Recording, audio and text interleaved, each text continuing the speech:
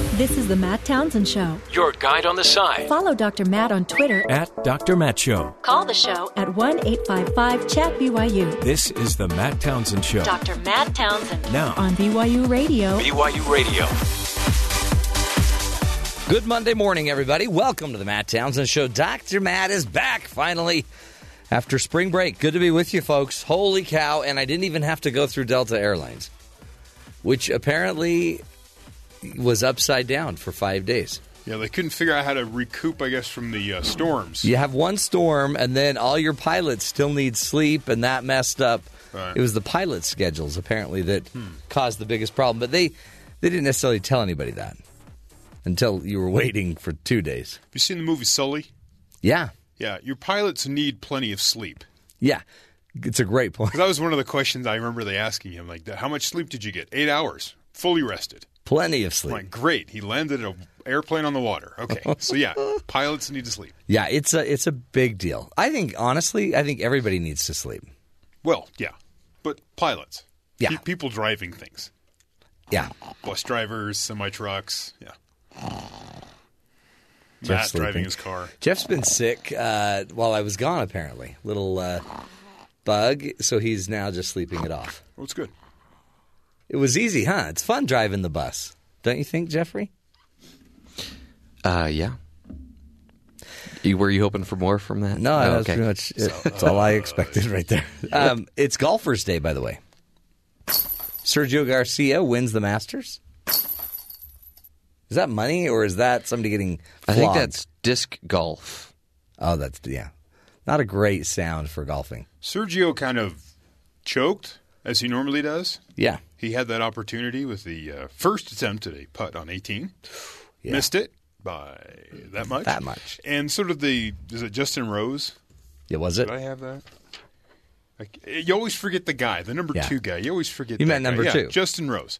They both missed putts that could have either pushed the playoff Sealed the or deal. sealed it, and then they had to go to a playoff hole, and then Justin Rose fell apart by I mean, it's all this great theater you're building up, and then Justin Rose just puts it into a tree. Oh, Dude. golf's like me. Great job. Have you ever bet on golf? No. Never. Well, because I'm going to lose the bet. I mean, I'm not dumb. We've talked about the Not a dumb better. the fantasy sport sort of betting. Yeah, you guys got into that. We had some people, we've had guests on talking about it. Is it gambling? Is it fantasy sports? They have golf. You Now can do golf. the same thing you do with football. They do NASCAR racing. You can just pick your favorite racers. And, Really? Yeah. Weird. Ping pong? Maybe they expand the brand, and it's like FanDuel and then whatever the other one was. But yeah, every day you can go in and bet on your favorite NASCAR drivers. It's that. I don't know. By the way, you had an opportunity to win a wager. It could have been the easiest win in your career. I just heard about this. So tell me the bet, because I wish I could have made that happen. So on Thursday's show, we were speaking with Spencer and Jason. Yeah. And I think maybe I was just not feeling well and wanting you to be back. Yeah. Maybe I was really missing you. Maybe you just missed me. And I said, if Matt comes to the show tomorrow, I will shave my head. Well, how did you know that I wasn't just even – if I had just been in town, maybe I was passing through. I could have caused some major turmoil for you. Well, you actually weren't where I thought you were. No, I thought you were in St. George. No, that day I was on the way to Vegas. I thought I knew you. And I listened to the show. You did a wonderful job. But I'm so glad I had the break. Hacking and wheezing. Yeah, those were great guests. Wheezy? Hacking is hard to get on the show. Oh, yeah. And then they're hard to keep quiet once they start their deal. We got a lot to talk about. Joe Cannon will be on the show today, which means we're going to be talking politics. He's our Washington insider. Joe in the know, we call him. We'll call him, find out what's his take on. He's got a lot of news. Syria, Gorsuch was passed through. Kushner and Bannon fighting like relatives almost. Allegedly. Yeah. But Reince Priebus not going to lose his job. Allegedly. He's now mediating the fight between Kushner and Bannon. What we hear. Yeah. All this stuff comes from groups of sources. Yeah. Well, that's the only way to get information. Right. because who do you believe anymore? So we'll do all that fun, plus, of course, celebrating Golfers' Day. Golf. Breaking things. Golf, this is the day that you get out and you start hitting the links. You got to get out there and start golfing. Yeah. Today. We'll take the whole team. No one's ever here. I know. Just to be clear, you want a high score, right? The person with the highest score wins. Yep. Yeah, go with it. it. Go with That's that. it. And then whoever loses buys dinner. So you're going to want to run that score up as high as you can, Jeffrey. All right. But if I lose, I'm taking you to Lily's. I love Lily's Baby Black Blabes. Those are so good. Okay, Terry, hit us with the news. What's going on around the rest of the country we should be worrying about? Neil Gorsuch, the next U.S. Supreme Court Justice, will be sworn in privately by Chief Justice John Roberts today at the Supreme Court at 9 a.m. Justice Anthony Kennedy will do a public ceremonial swearing in of the 101st Associate Justice at the White House at 11 a.m. So there's two ceremonies. That's cool. That'll be fun. I love a good ceremony. Is that just in case they do one wrong? Yeah, They've got in a case backup? they missed, yeah. U.S. Ambassador to the United Nations Nikki Haley on Sunday declared that the administration does not see peace and stability in Syria with the Syrian President Bashar al-Assad still in power. In no way do we look at peace happening in that area with Iranian influence. In no way do we see peace in that area with Russian covering up for Assad. In no way do we see peace in that area with Assad as the head of the Syrian government. And we have to make sure that we're pushing that process. The political solution has to come together for the good of the people of Syria. Haley noted that the United States' first priority is still to defeat ISIS, but there could be multiple priorities. There seemed to be a conflict of the direction for the White House when Secretary of State Rex Tillerson said on another Sunday show that the focus of the administration is on ISIS and not on regime change in Syria. So we don't know really what the target is of the administration since they... Hey, well, we hit one target. Why are we already thinking of... Isn't the Secretary of State the boss of the ambassadors? You'd think so, yeah. Don't they work for... Basically, they're under his department, I believe. So when they have two different messages that go out, it's kind of confusing. By the way, 23 of the 59 cruise missiles launched at Syria hit their targets. How many? 23 of 59. 60 missiles were actually launched. One of them failed to ignite and fell in the ocean. Holy cow, a dud. They had a dud. So 23 of 59, that's a 389 batting average, so all-star numbers for baseball. I don't know if we need sub 50% from our missiles, but you know. You'd think they'd be more accurate than that. You'd think. Wow. They think I heard someone speculating that these Tomahawks were from their older models. So their technology that does the map of Earth flying, so really low, might not account for the different type of terrain in that area of the world. Just getting rid of the old stuff. It's like when Mom throws together that meatloaf surprise They're meal. emptying the backstock of $1 million cruise missiles. That's the other thing. They cost $1 million at a time. So wow. Russia, Iran, and Hezbollah issued a joint statement against the U.S. strike, warning our government against future attacks. Okay, yeah. So, okay, we'll see. Future attacks, maybe it doesn't matter if we're not hitting the target. In other news, the U.S. has sent warships into the Korean Peninsula as a show of force against North Korea, which is continuing to develop its weapons program. The number one threat in this region continues to be North Korea due to its reckless, irresponsible, and destabilizing programs of missile tests and pursuit of nuclear weapon capabilities, says U.S. Pacific Command spokesman David Benneman. Wow. President Trump has said the U.S. is prepared to act unilaterally in order to counter the growing threat. So, things to come. Finally, 2 people were recommended for post-exposure rabies treatment after a consumer in Florida reportedly found a dead bat in a package of salad mix. The Centers of Disease Control and Prevention said. So you open your salad mix. There's a bat. So what protein do you want on your salad, ma'am? The bat was sent to the CDC after it was found on the, they give the brand name, but it doesn't really matter. It's just you go to the grocery store, your pre-made salad mix. The deteriorated condition of the bat did not allow for the CDC to definitively rule out rabies. So the 2 people that ate from the salad mix had to get their shots. But they're saying there's probably no exposure, no problem. They're just being safe. But wait, how does the brand name not matter? I don't want to eat bat salad. Just shake the salad up. See if there's anything weird in there when you buy it. It's Dracula. Yeah. It's a great brand. Who put this bat in my salad? That's crazy, man. You're eating a salad. See, this is why I don't eat salads. Right. You don't eat a salad. I bet it's a fruit bat. I'll bet you bucks. Was it a fruit salad? I just said a salad mix. One of those fresh spring mixes. Yeah. So is a bat salad, was it, did it have like a ranch guano dressing?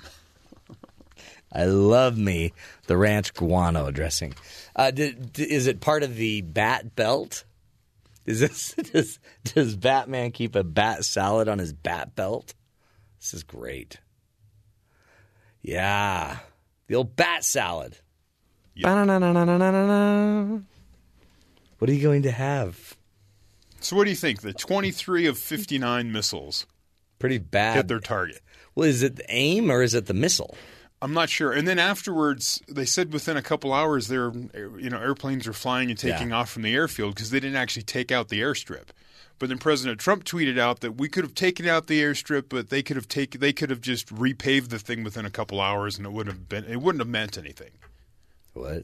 Right? You drop a 1,000-pound bomb because they said there's 1,000-pound warheads. 1,000-pound bomb's going to create a 1,000-pound crater. So I don't know how that tracks. They said that really thick asphalt on those runways there in Syria. I thought we killed it. I thought we were 59 for 59. Life was great. They took out a cafeteria, a couple hangars. There's questionability on whether those airplanes were new or like old ones that were being repaired. So what's the value of the targets? We're not sure. It might have been Sloppy Joe Day at the cafeteria. Yeah. Now I'm going to have a bat salad. The Russians were using the airbase as a helicopter staging point, so they got all the Russian helicopters out of the way. Okay, that's good. So I'm not sure what the value of all that is. But it's, we had a 389 batting average. Which really is not bad. No, that's incredible. all-star level numbers. Yeah. Boy, I thought we were hitting better than that, though. I hope they got rid of all the bad missiles. No, apparently there's like 3,000 of them. We haven't had to use a lot of cruise missiles over the last couple days. Well, I think now we know what's going to happen in Syria next week. We gotta liquidate these bad missiles. Oh, brother! Just when you thought it was good, I thought it was odd. They kept saying there's 59 missiles. Why 59? Yeah, that 60th one. It seems like it's like the dud firework on the 4th of July. Just seemed like an odd number, 59. I spent the entire week with my children, well, about 9 days, with my children and all of their friends. It was fun. It was really fun. Do you take the friends? Yeah, yeah. Like you drive them? Or? Yeah, we drove some of them down, and then some of them stayed at our house. It was weird because then all of a sudden they'd all be gone, and they'd all sleep over somewhere else. So I felt like an empty nester at times. My wife and I just sat and watched shows. I'll have to fill you guys in later on what we watched. Oh, nice. Incredible. We worked. Yeah. For the entire week. I listened to a couple times. In fact, I was driving my son with a bunch of friends somewhere and turned the show on, and we all laughed at you guys. Really? I mean, laughed at us laughed in a good way? We laughed with you.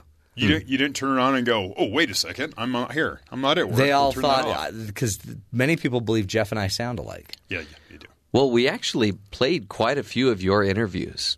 Yeah. I thought that was... I think those are the only times you actually tuned in to listen. No, I listened to you, and then I sat there and I thought, my kids are like, Dad, he sounds just like you. Why would you hire someone that sounds just like you? I said, for this very moment, when I'm not in town. I'm not there, but it sounds like it. But everyone thinks I'm in town. Didn't they also say he sounds exactly like you, but maybe a little funnier? And then that's when you got in the car and headed back to the show? They did say you sounded funny, yes. They did say that. More nasally, they said. Dad, he sounds a little nasally. Well, as I said, I did have a great interview with Hacking and Wheezing. The great law firm. Weren't they the law firm that blew up the Oscars? Yeah. Yeah. Hacking and Weasley. They won't be at the next one, let's just say. That's too bad. Going to miss them. It's so good to be back. It really is. And we've got a lot of exciting topics ahead this show. 3 hours, folks. Helping you live longer, love stronger, lead healthier, happier lives. We'll be back with Joe Cannon. Joe in the Know. Try to understand what we can about what's going on in Washington. Stick with us. This is the Matt Townsend Show.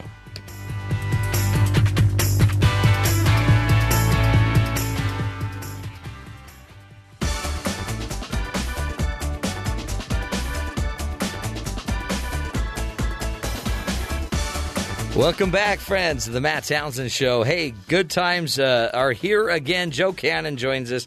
Joe is our Washington insider, we call him. He's Joe in the know.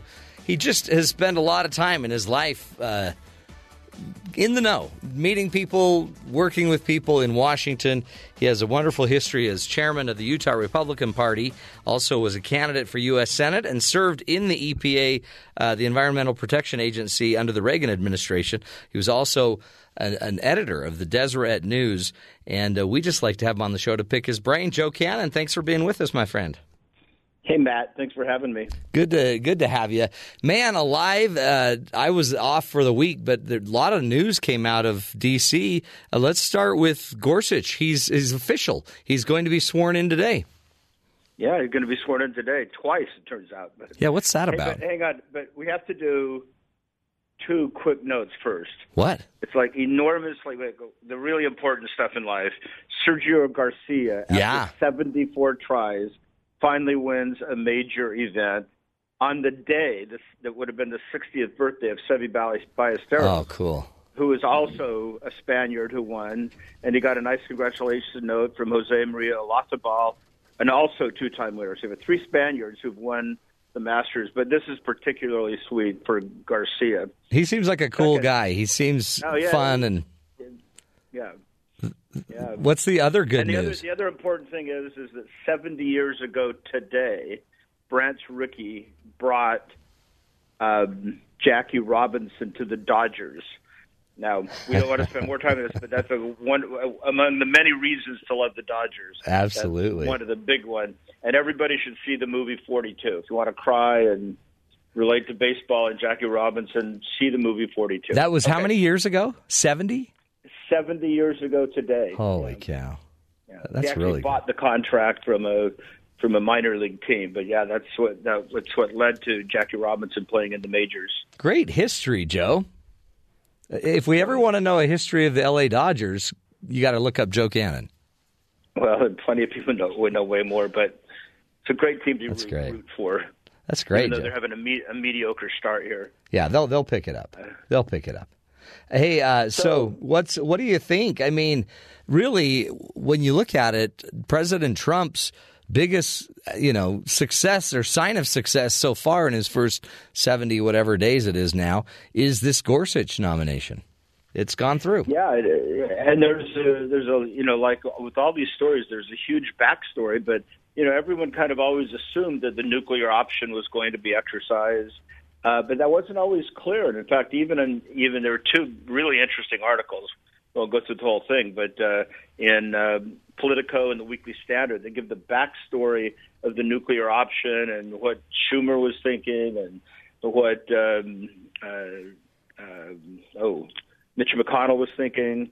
It's a very interesting backstory, but it wasn't really nip and tuck. But there were plenty of senators on both sides who did not want to go nuclear. But at the end, because of just a lot of mistrust with each other and feeling like it was inevitable anyway, and the Republicans deciding, look, if they're going to filibuster, the Democrats are going to filibuster a guy like Justice Gorsuch, then there's no one they won't filibuster. And so what the heck, let's just go nuclear. So even within the Republican caucus, you had a few people who were very nervous and anxious about it, but they all came together at the end and went nuclear. Boy, there's a lot of pressure. I mean, because if you really wanted to vote, if you were a Democrat and really just thought, okay, Gorsuch isn't the place where we do this, you still have to toe the line of your party.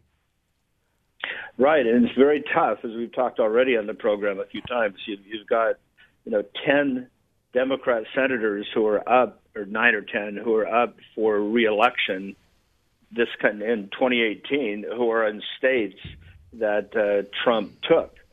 So they're so-called red state Democrats. And in fact, 3 of them did end up voting for Gorsuch. Did you think there would be more? I mean, it seems like if there was a lot of pressure being in a possible Trump state that you'd want to turn. But only 3 turned. The only other one I thought might have been possible was Claire McCaskill from Missouri. But some of the other red state Democrats really are liberals. So you're not going to get is it Strickland? Anyway, I'm forgetting the guy. Right. saying it's Strickland from Ohio, he's not going to vote, even though he's in a state, in a red state. He's not going to. He wouldn't have come over. Like I say, in my view, the only possible one would have been McCaskill from Missouri. But the other three, I think, were pretty predictable. I mean, they're really they're in really red states. B, they're moderate anyway. You know, they're not on the left edge of their party. So. But I think the interesting. Go ahead. Oh, I was going to say, is Gorsuch more conservative than Scalia? Well, he's mostly like Scalia. There have been lots of analyses on where he is on different issues, and the answer really is he's a lot like Scalia in his decisions. But they differ on a few subtleties, and that'll become apparent. The real question is, what is his role on the court right now? So he's getting sworn in today, and so he's going to go to work. And so what does that mean for the rest? So the court ends its term in late June. Very rarely they go into July, but basically they're finished by June. So they've already heard a lot of cases. And so I think, just for the listeners' sake, I mean, the two places where Gorsuch will make his presence known is cases that have been agreed, the court has agreed to hear, but haven't been heard. So the oral arguments coming up in a number of cases, some of which are pretty significant, including a very big religious liberty case. Then there are a set of cases, the Supreme Court doesn't have to hear, except in a vanishingly small area, which doesn't make any difference here. They don't have to hear cases. You basically apply to the Supreme Court to have your case heard. And what happens is they get all these cases submitted. Every week the justices sit down and they decide which cases they will hear. And it takes 4 votes to hear a case. But there are plenty of cases that are sitting on their desk right now that they haven't decided what to do on, including some really significant cases. And so now Gorsuch will be in that mix deciding what cases will be heard. So that's one area he'll be making his presence known this week. They'll have a conference, I think, on Thursday, and they'll look at which cases to consider, and some of those, including a case that pits First Amendment religious liberty against gay rights, is one of the cases they could decide to hear. But another case that they've already decided to hear but hasn't been argued yet involves the relationship between state funding. Don't want to really get into the details here, but it's a case with a long history, not just in recent years of religious liberty, but going back to anti-Catholic laws that prohibited any kind of government aid going to a parochial school. Oh, wow! Even in this case, for example, there's a program, I think it's in Missouri, but that would have safer playgrounds, kind of some rubberized substance, and there's a law that grants schools that, including I think some private schools, but not religious schools, cannot take advantage of that. And that case has worked its way to the Supreme Court, and that is yet to be argued. So Gorsuch will play a role on that. So even though the court is mostly through the session, his presence will be felt very quickly. Well, and he's also been a sitting judge, right, for 10 years anyway. So he knows the process. He understands the system. It sounds like, I mean, I don't know how much of a rookie you are, and it's got to be intimidating to go sit down with these justices that you revere, and one of which he served with, right? Yeah. I mean, it's kind of a sweet, it's not irony, just a sweet circumstance that this is the first time in history a justice has been named who clerked for a sitting justice. That's great. So a justice and their clerk are now on the court together. That's powerful. Serving together, yeah. Is I guess in the end, there may be. I mean, he really with some of these cases where there have been deadlocks and the courts have been deadlocked, he might start swinging some of these votes. Is that possible? Yeah, I mean, historically, Justice Kennedy has been the swing vote on certain types of cases. But now there are a whole other body of cases that have been deadlocked 4-4, where you've got Kennedy kind of historically and currently on one side. He's generally a pretty conservative judge, except on the so-called social issue cases. And so a lot of those, not big, famous social issue cases, but administrative law cases, the power of the federal government versus the individual. I mean, they're all a whole series of cases where Justice Kennedy is pretty reliably on the conservative side of things.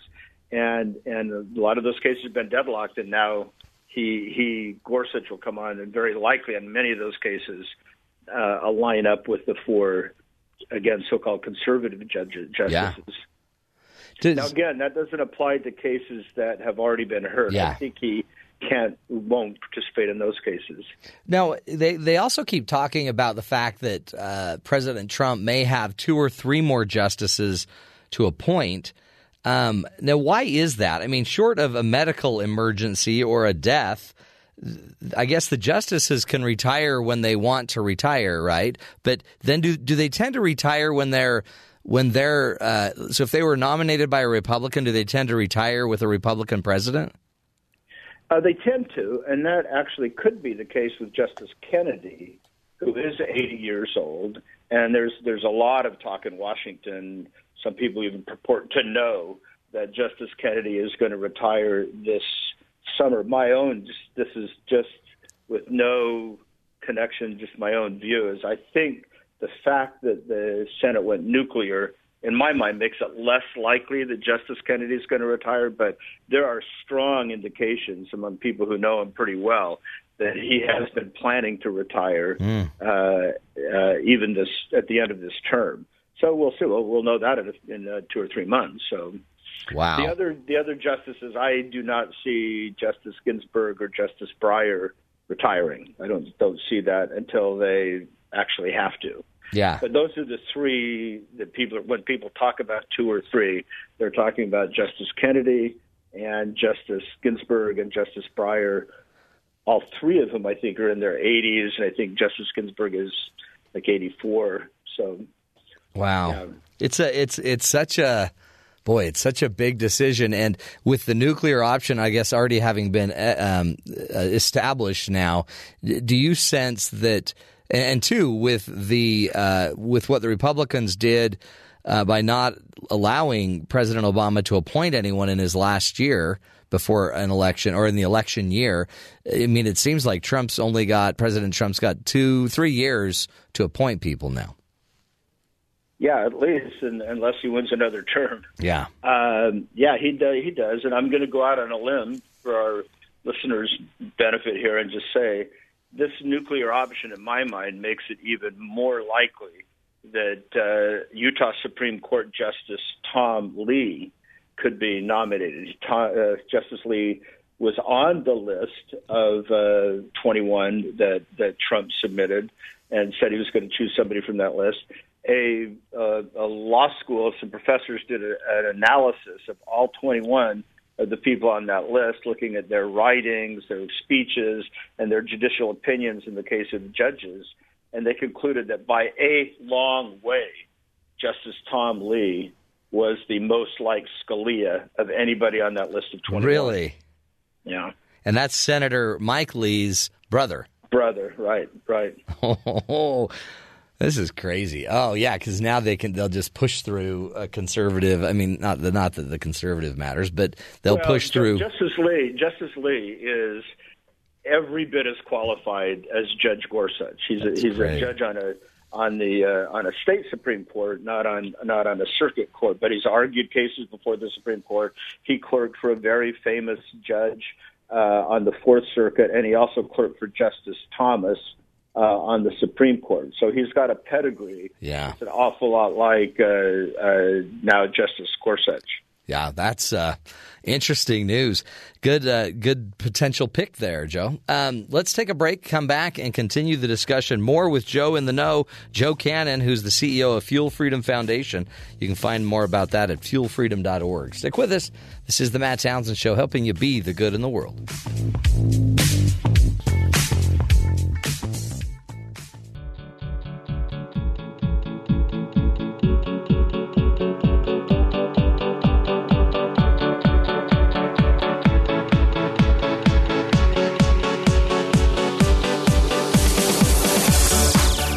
Welcome back, friends, to the Matt Townsend Show. Our guest, of course, Joe Cannon, our Washington insider. We call him Joe in the Know, and he has a strong history and just background in politics, and just all around great guy. We like to pick his brain to find out what's really going on, maybe behind the scenes, whenever he happens to know something from one of his many contacts back in Washington. Joe, thank you again for being with us.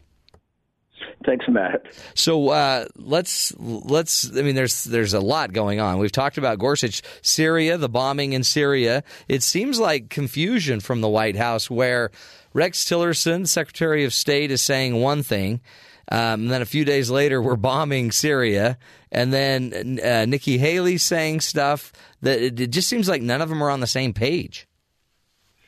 Okay, well, I guess I didn't have quite that view.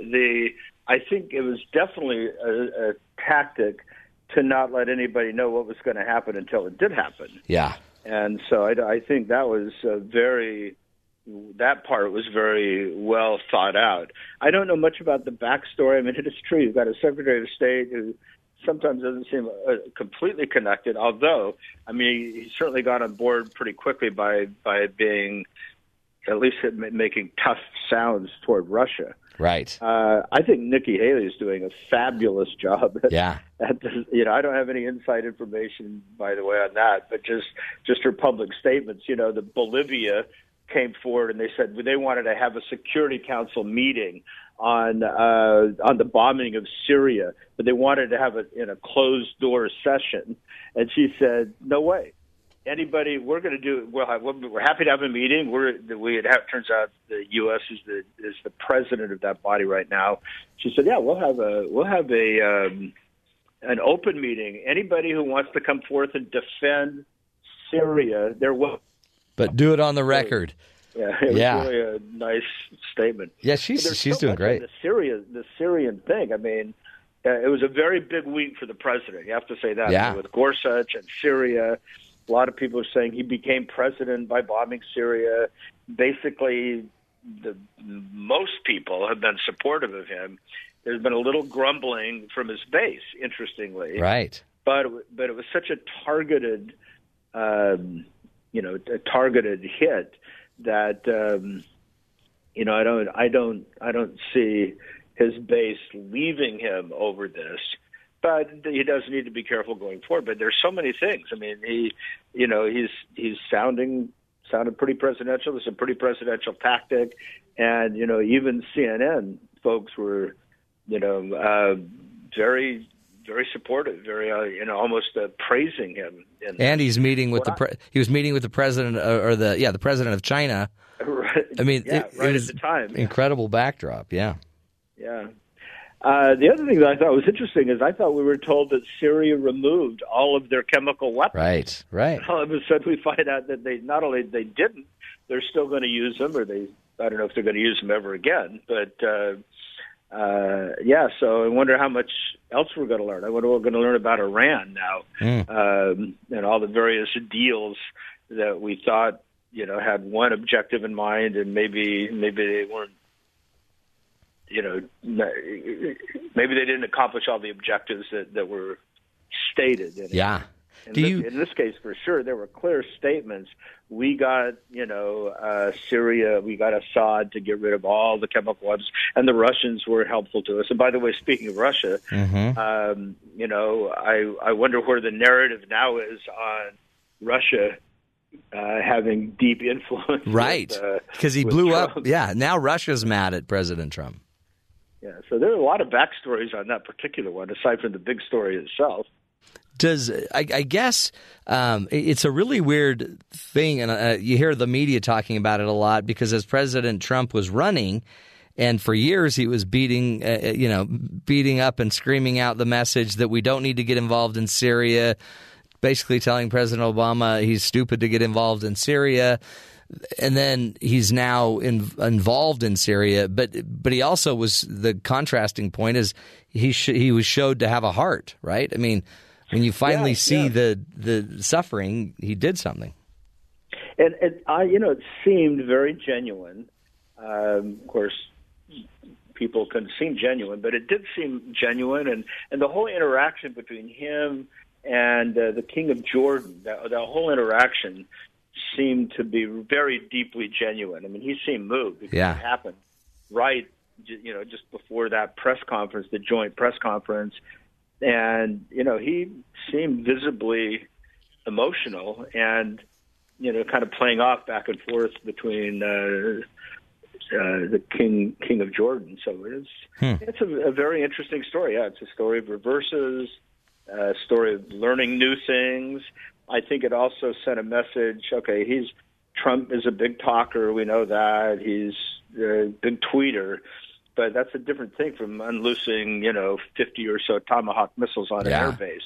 And if you're Iran, if you're North Korea, if you're Russia even, maybe you're going to be a little more cautious. Yeah, watch out.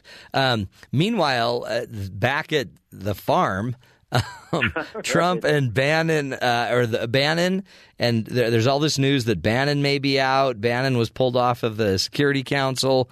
Apparently, he's fighting a lot with Kushner, who's the son-in-law, married to Ivanka. So, what do you see going on there?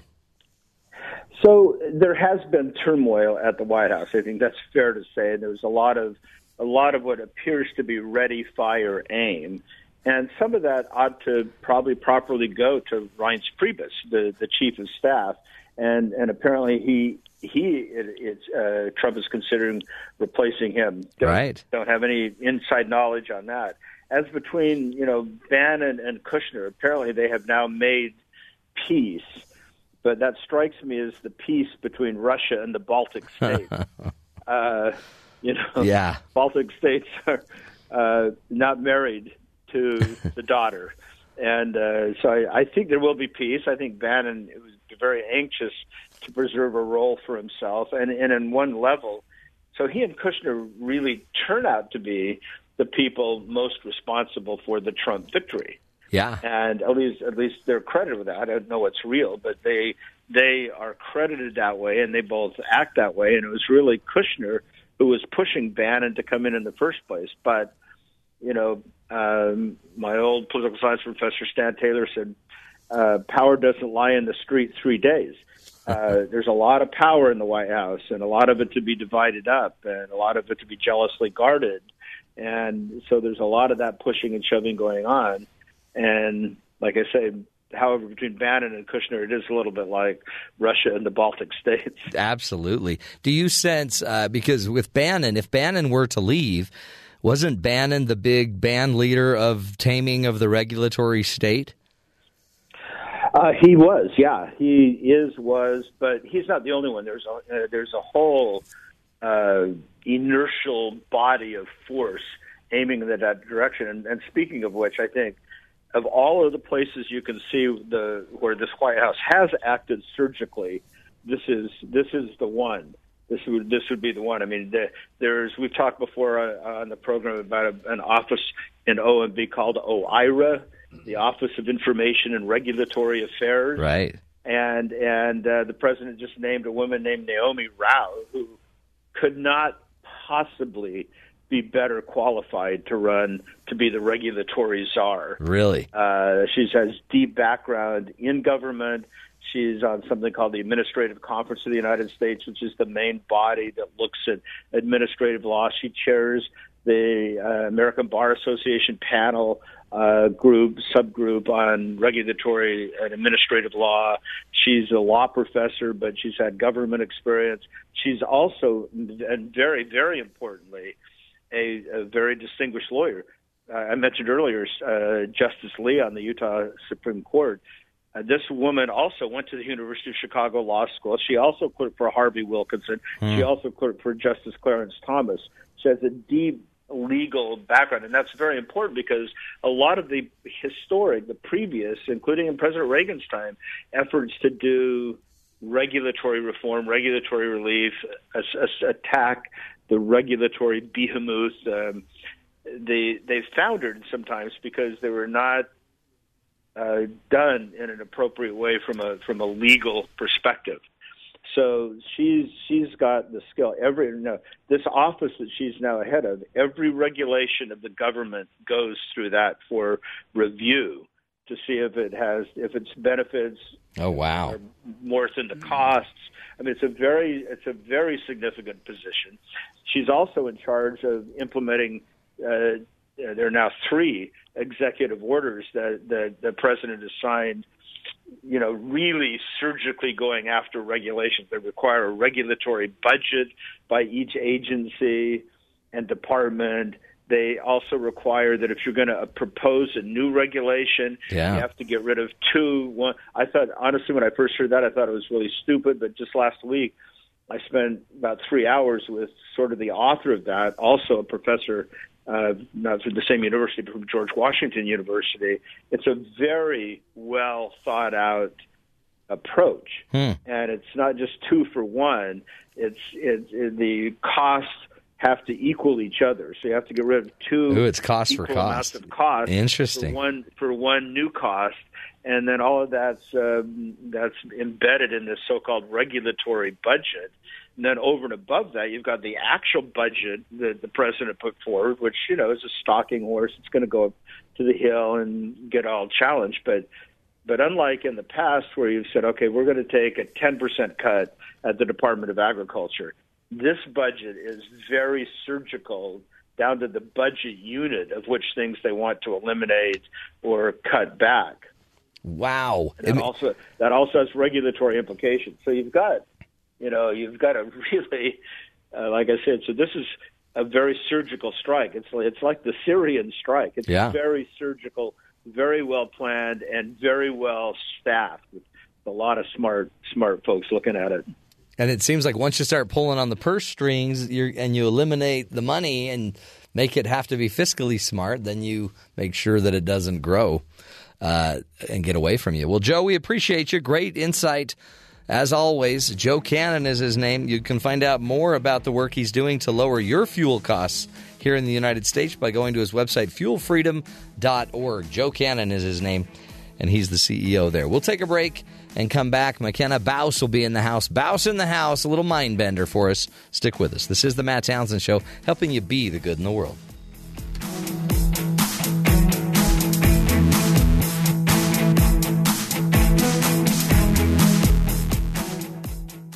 Welcome to her house. She is Makena Bauss. She is here to break down things you didn't know now. Welcome back, friends, to the Matt Townsend Show. Makena Bauss is in the house.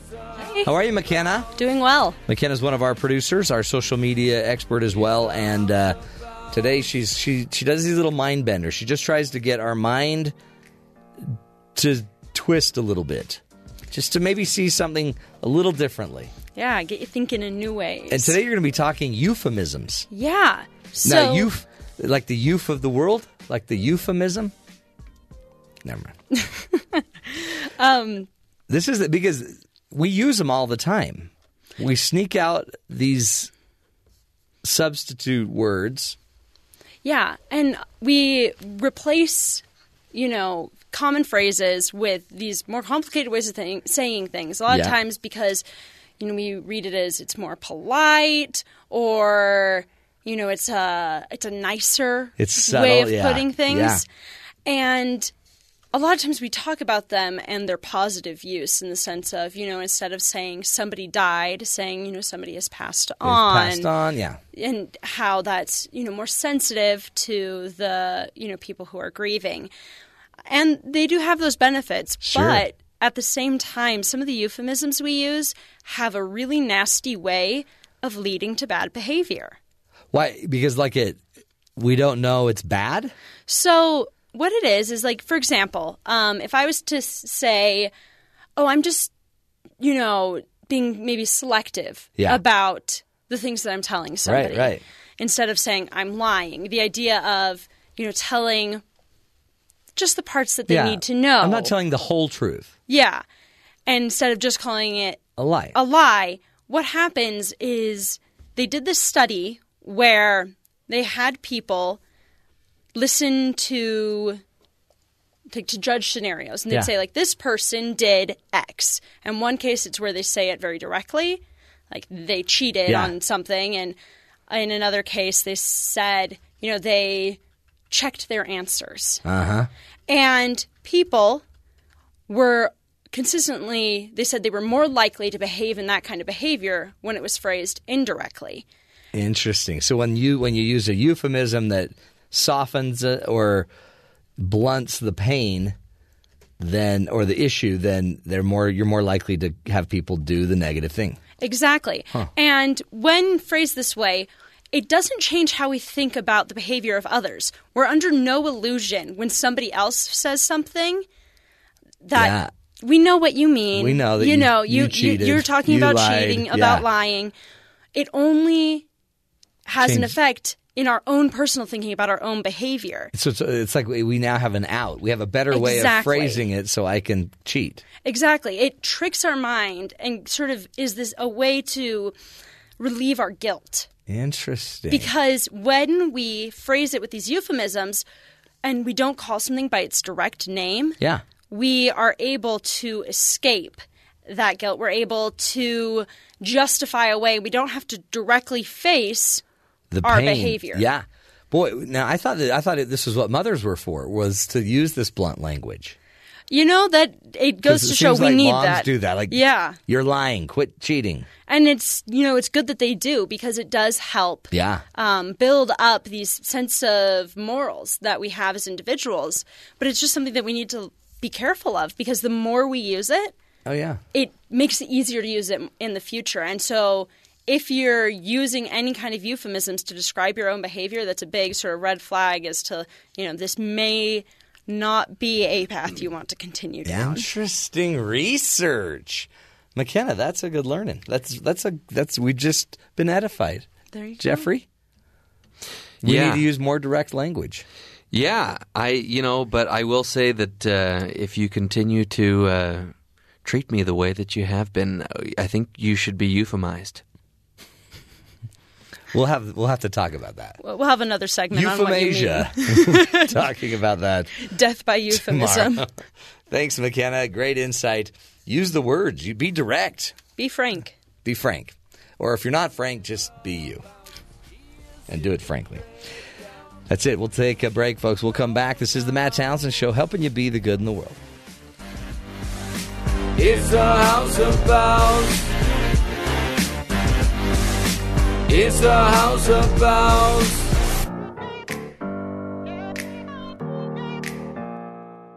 This is the Matt Townsend Show. Your guide on the side. Follow Dr. Matt on Twitter at Dr. Matt Show. Call the show at 1-855-CHAT-BYU. This is the Matt Townsend Show. Dr. Matt Townsend. Now on BYU Radio. BYU Radio. Welcome back, friends. Happy Monday to you. It is. It's not just any day, by the way. It's Golfer's Day. This is some people believe the word golf is derived from the phrase "gentlemen only, ladies forbidden." It works. If you see the history of some of the older golf clubs in America, yeah, absolutely. No matter what the origin of the word, the game we currently recognize as golf originated in Scotland somewhere in the 14th century. And the earliest recorded use of the term in reference to the game was a ban enacted by King James II in 1457. Oh. Wow, great hit. Yeah. It's a great shot. Oh, good.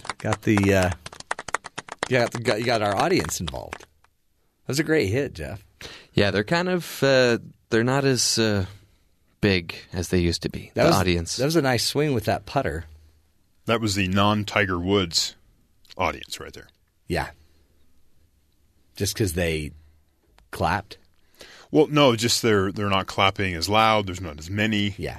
Yeah, we don't have the Tiger Woods sized crowd. They had some shots at the Masters where the golfer's on the tee, and as he goes to tee off, down the sides of the green or the fairway are all the people lined up.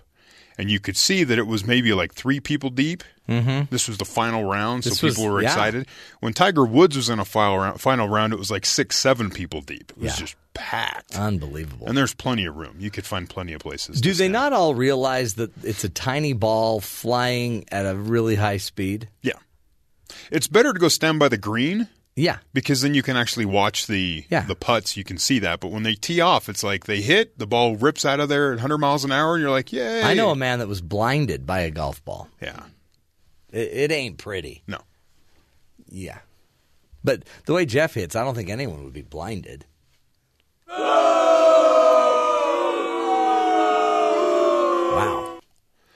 I went golfing with someone we work with here in the building. Really? And he teed off. Was he teed off? And the ball went almost straight backwards. So you weren't safe anywhere around him when he was trying to golf. Was that Ben Bagley? Yes. It was dangerous. We'll have to bring that up later today. He hit the par and distance sign. Yeah, he nailed it. Well, and it was clear over like behind him almost. Well, that's the hardest shot in golf. So we all started just backing up like, whoa, we're going to die. Stand back, kids. Stand back. I think he's better now, but then he was kind of wild. Well, yeah. I mean, honestly, aren't we all better than we used to be? I think people go backwards. Yeah. Yeah. Totally true. Did you guys ever cheat when you went golfing and you just automatically gave yourself a high score of 6 so that you would win? No. Never done that. That's not really how the scoring works, but... No. But, again, but we're playing with Jeff later today. Well, I mean, if he wants to play it that way, he can. We're playing for dinner today. I know. And Jeff running the score up. You want... I mean, it should be in the low hundreds. And we won't even watch. We won't even count you count, right? But get as many as you can. So golfing high score, when you bowl, I mean, when I bowl though, I get like a 75, and that's, I mean, so much better than... Yeah, keep those scores low. In fact, we'll go bowling next week for dinner. This is going to be so much fun. Hey, today we're going to be talking about how to personalize your learning. You know, you're here to learn on this great big ball of mud. You can learn or just fight it the rest of your life. But we should not stop learning just because we're done with school. And how do you help your kids create a life of learning? Pretty powerful topic coming up. We'll get to all that fun, of course, plus just some headlines, empty news we call it, some of the news you might even need. But not all the news in the empty news segment are you going to need. So we'll have some fun with the news and the headlines, and we do it because it makes you feel better knowing that you don't do some things that are that dumb. A lot of stuff you do is just really smart. But first, let's get to the real headlines with Terry South. Terry, what is going on around the rest of the country? Senator Bernie Sanders on Sunday urged caution and a reassertion of congressional authority in response to President Trump's Thursday airstrike on the Syrian regime targets. When we get sucked into a war, we do not know the unintended consequences. It is easy to get into a war than it is to get out of a war, as we have learned now over the last 15 years in the Middle East. Sanders also issued a statement in which he warned these strikes could lead to the United States once again being dragged back into the quagmire of a long-term military engagement in the Middle East. Quagmire. Oh, I love the word. It's got a point, but yeah, no, but it is. It's easier. It's easier to get in than get out. Got to have a plan. Yeah, we haven't really done that in the last while. Neil Gorsuch took his oath of office to become the 9th justice in a short ceremony this morning, before a public ceremony later at the White House. Now, after a lifetime of preparation and several grueling weeks as a nominee, he starts his tenure as the junior-most justice. The junior-most justice starts off at the bottom of the heap, sits at the far wing of the bench, and speaks last at conference. Indeed, the conference, the regular closed-door meeting where the justices discuss cases, has an unusual tradition. Only justices are allowed to attend, no clerks, no assistants, just the 9, and the junior-most justice is assigned the task of answering the door. It's a job that Justice Elena Kagan confirmed that the bench in 2010 is likely to be relieved that she's not the junior-most justice that has to answer the door anymore. She lightheartedly described the job qualifications at a Princeton appearance in 2014. The junior justice has to answer the door. She goes, I mean, literally, if there's a knock at the door, I don't hear it. There will not be a single other person in the room who moves. They all just stare at me, waiting for me to answer the door. Oh, my heavens. like if one of the justices forgot their glasses. Yeah. But she feels like they do it on purpose to make her get up and answer the door. It's their hazing. This is justice hazing. But don't they use tape? Some kind of duct tape or something, too, on the justice? I don't know. Don't they tape him to a chair, to the bench? We'll see. So, yeah.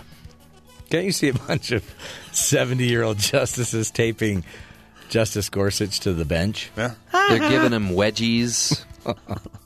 Take that. Okay, Kinda crazy. funny. Get the door. And in other stories here, way back in February 2016, it emerged that $81 million had disappeared from the Central Bank of Bangladesh's account at the New York Federal Reserve and reappeared in accounts in the Philippines. Oh, wow. In a mysterious act of cyber robbery that fell straight out of a Hollywood screenplay, now it turns out that the federal prosecutors who have been investigating the situation may have found that both the middlemen and the heist masterminds, North Korea.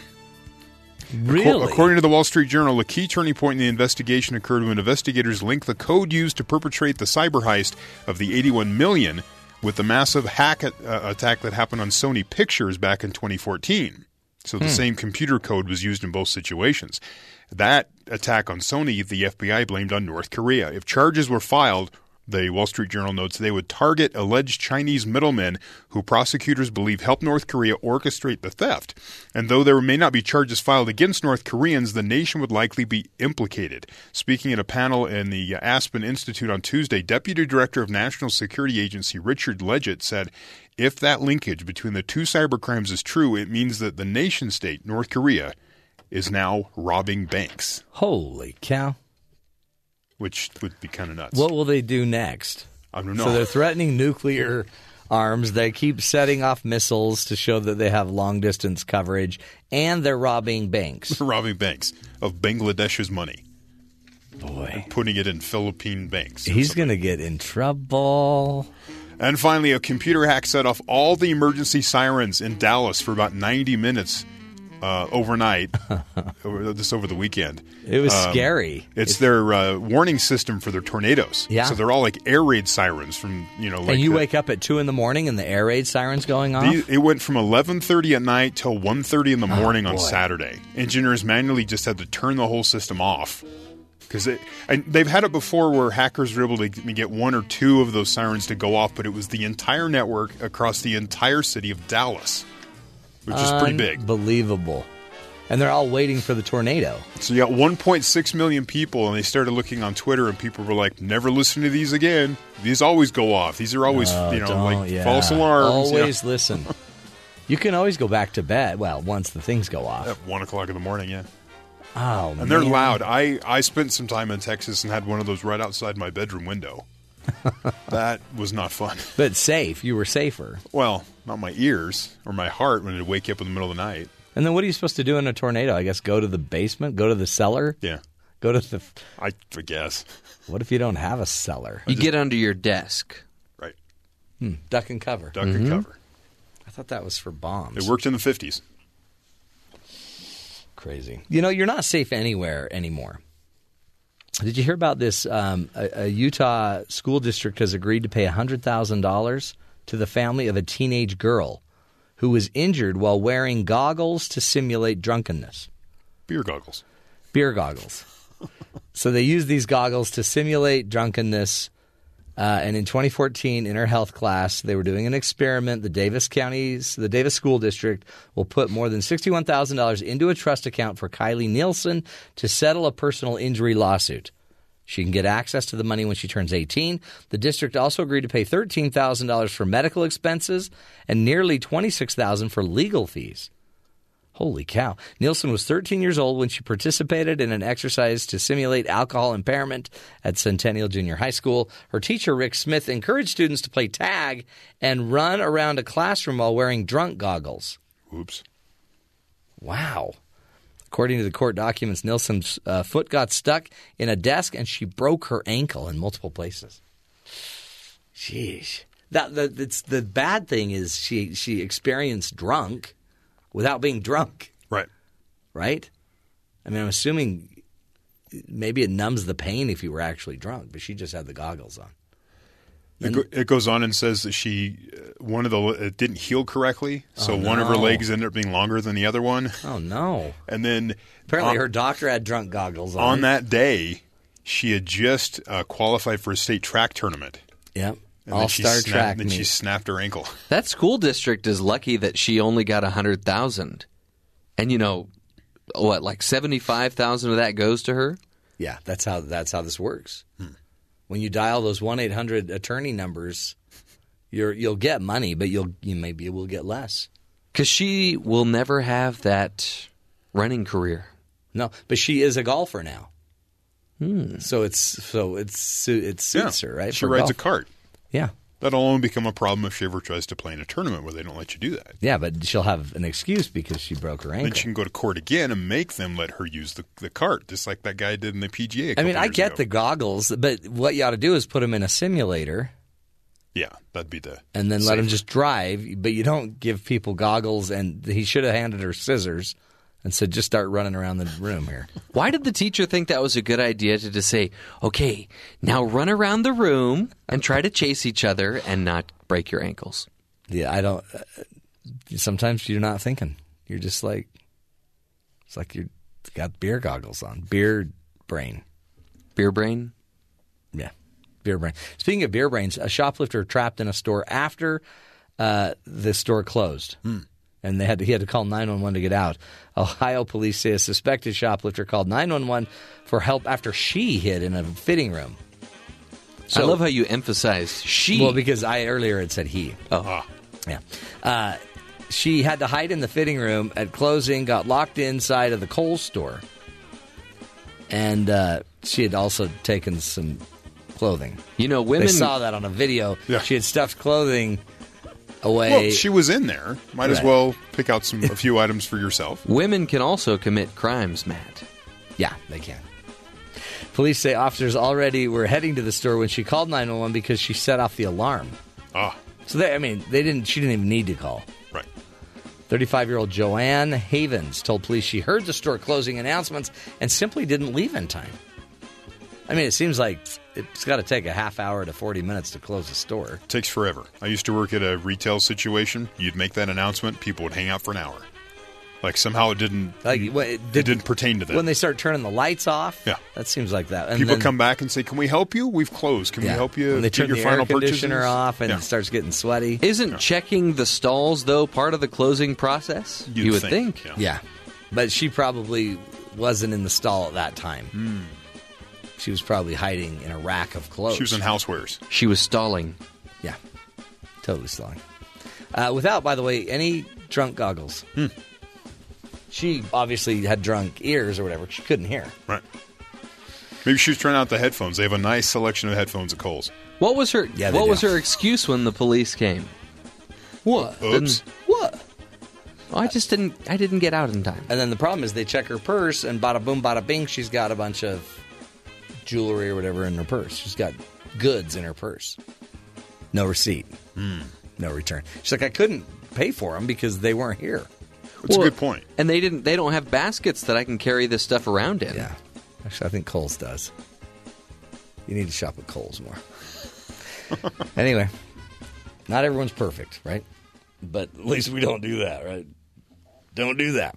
Okay, we'll take a break. When we come back, we're going to be discussing how to make a personal learning, to personalize your learning, how to go create your own plan for growth, for development. Stick with us. This is the Matt Townsend Show. We'll be back.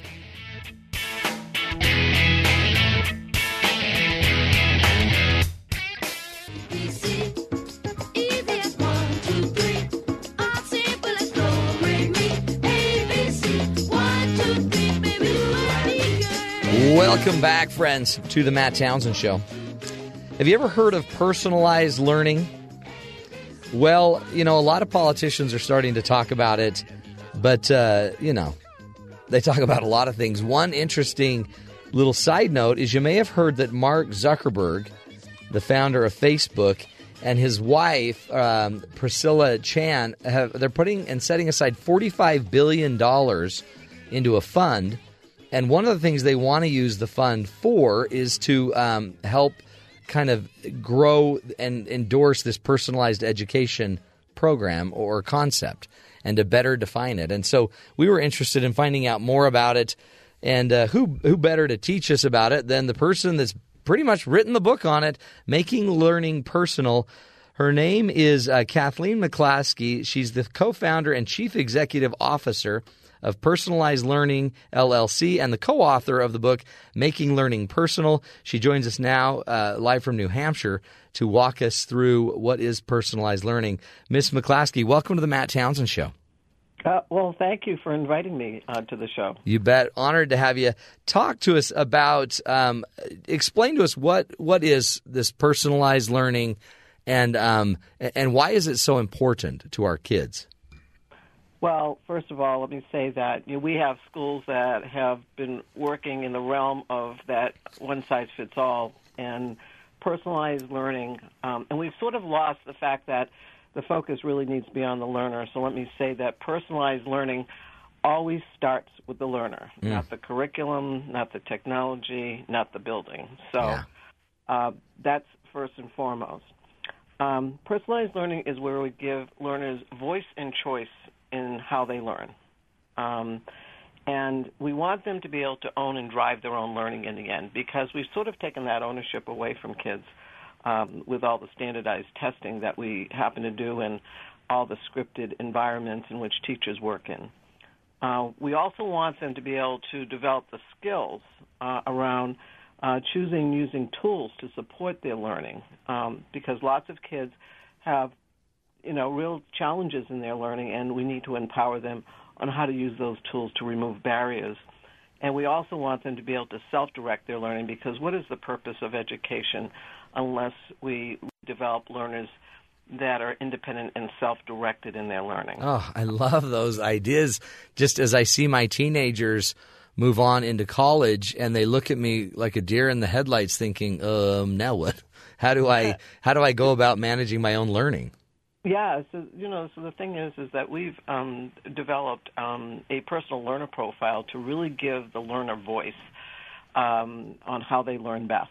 Okay, we want kids to be able to articulate their strengths and challenges, their preferences and needs, and we want to help them with that information to develop a personal learning plan that has goals around skills, goals around college and career, also citizenship goals and real personal goals, because every kid has an interest, a passion, or wants to be somebody someday, and we want to also give them those experiences, early on, so that they can try those things out when they're at the high school level, even the middle school level. And we want kids to be able to know where they want to go, because we waste a lot of money in college in educating children that have no idea what they want to do. Oh yeah. Yeah, and yet they've been leaving clues their entire life for what they've been wanting to do, but it's like no one's picking up on those clues. Exactly. So the thing is, that whole idea of that personal learner profile and the plan, that's where that relationship builds between teacher and learners. Every kid has a story, but rarely do they get to tell it. And when we really ask learners about who they are as a learner, we really say to them, we care about you. But you need to sort of continue and build that relationship with learners. They have to feel like they are cared for in the classroom, and they're just not there just to be the recipients of your lecture or your instruction. Because Kathleen, not to interrupt, but when we show them that we're going to listen and that we care for their opinion, right, it seems like simultaneously we're not abandoning them, but we're also saying to them, you inevitably are responsible for this. Right. And we will coach you, mentor you, be there with you, guide you. But eventually, this is you. This is yours. And I think how empowering to start getting that in their heads that they are an active part of their own future success. Absolutely. And, I will tell you that personalized learning is not really isolated. It's really done in a lot of different places, and it's very, very empowering to the learner. Oh. And they become far more interested in learning and more engaged in learning when you actually give them that ownership. Today, we have a lot of passive. There's lots of data that tells us how passive children are and how unengaged they are as time goes on, especially through high school. And that's the crux of this, is that kids should be more engaged as they grow older, in school, and not less engaged. Mm-hmm. We also need to, and that's a whole piece around that ownership to learning. That's extremely important for kids. Is this now? When you say all of this, Kathleen, I sit here and I think, okay, how? I mean, I love the idea of this happening with me and my child, and I would love the schools to know how to do it, and my colleges and universities around me to know how to do it. But the education system is this huge behemoth machine that is it capable of doing this?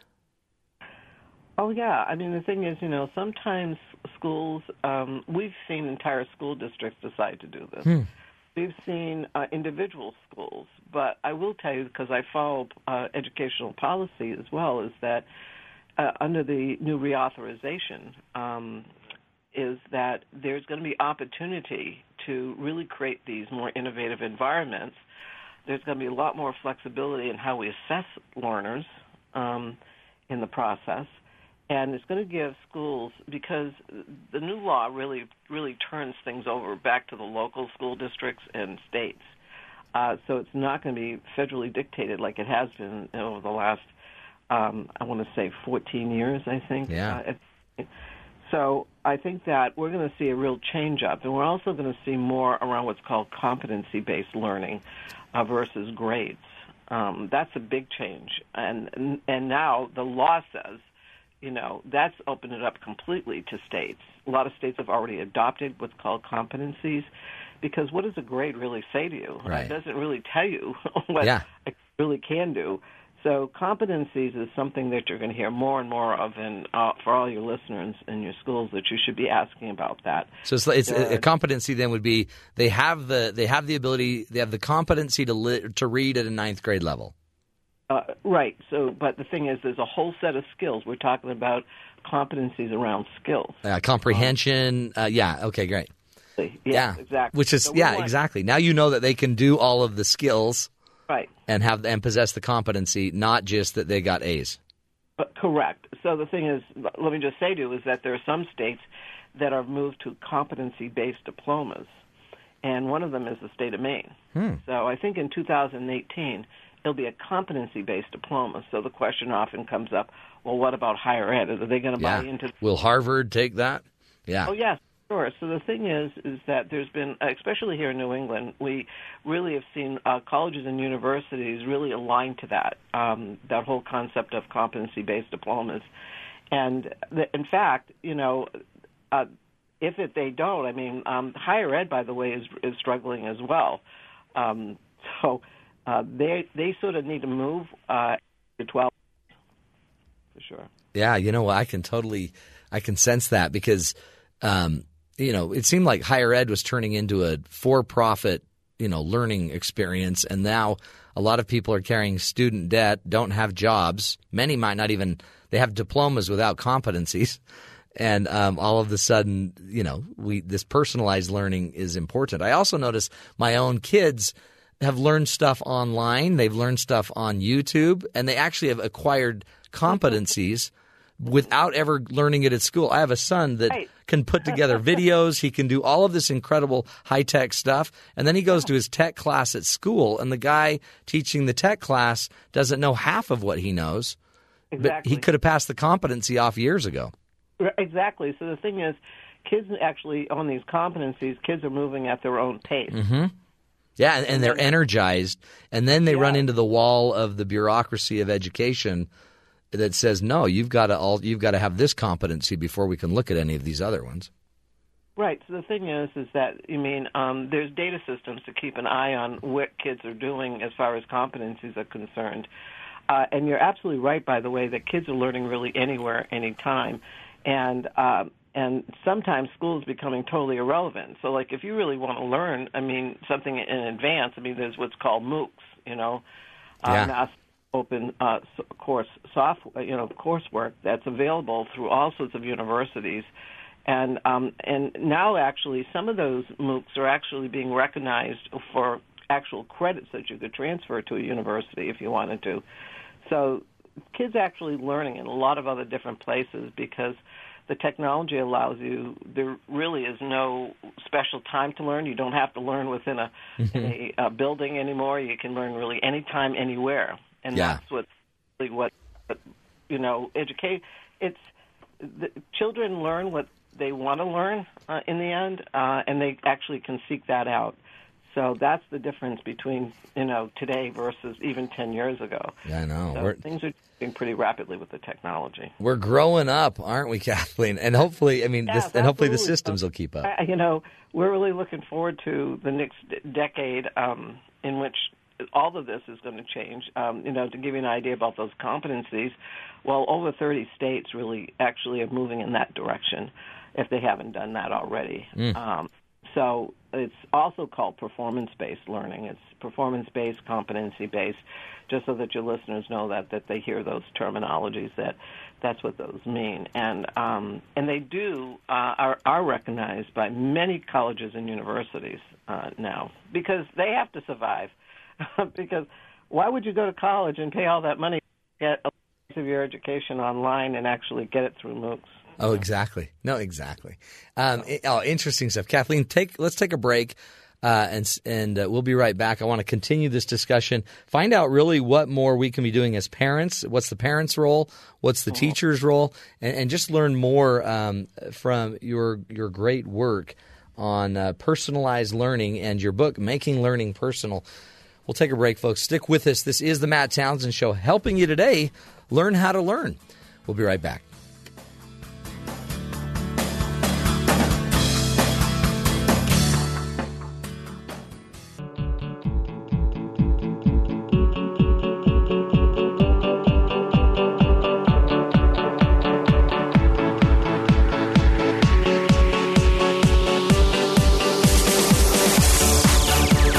Welcome back, everybody, to the Matt Townsend Show. Today we're talking about personalized learning, and we've got Kathleen McClaskey on the phone. She's the author and co-author of the book, Making Learning Personal, also the co-founder and chief executive officer of Personalize Learning. Interesting learning, I think, for all of us, more than 30 years of experience in using technology in the classroom. Again, Kathleen McClaskey, thank you so much for being with us. Well, you're welcome. I've just been really enjoying doing this show with you this morning. Is such an important topic, and I'm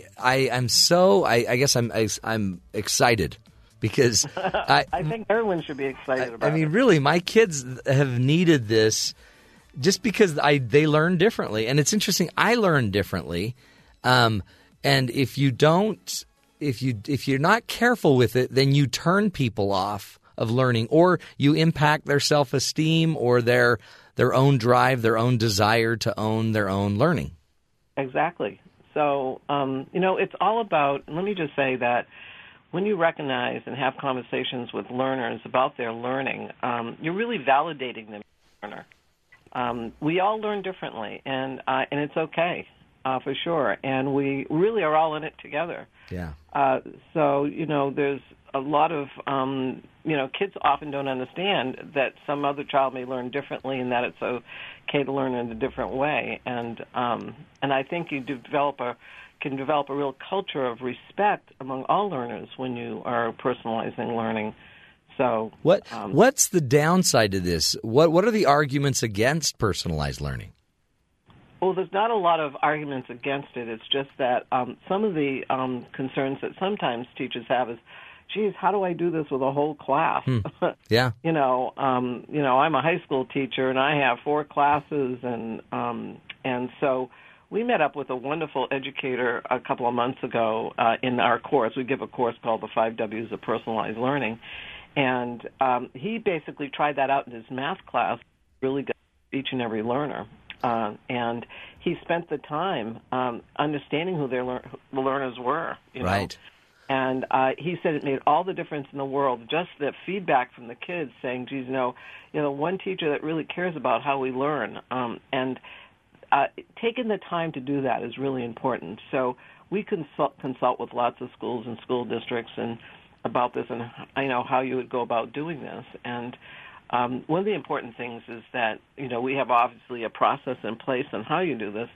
But the thing is, take the first couple of weeks of the school year and really get to know who your learners are. Really invest that time just with your learners. Don't think about the curriculum so much. Have those conversations and build a culture in your classroom of respect and trust to begin with, because that will go miles the rest of the year. If it's in the middle of the year, really do take that time. And I know teachers are bound by curriculum, so. It's interesting. Even as you're saying that, I'm thinking of the typical image of a teacher is a teacher in front of a classroom, but this model is more of a teacher sitting next to a student, a learner.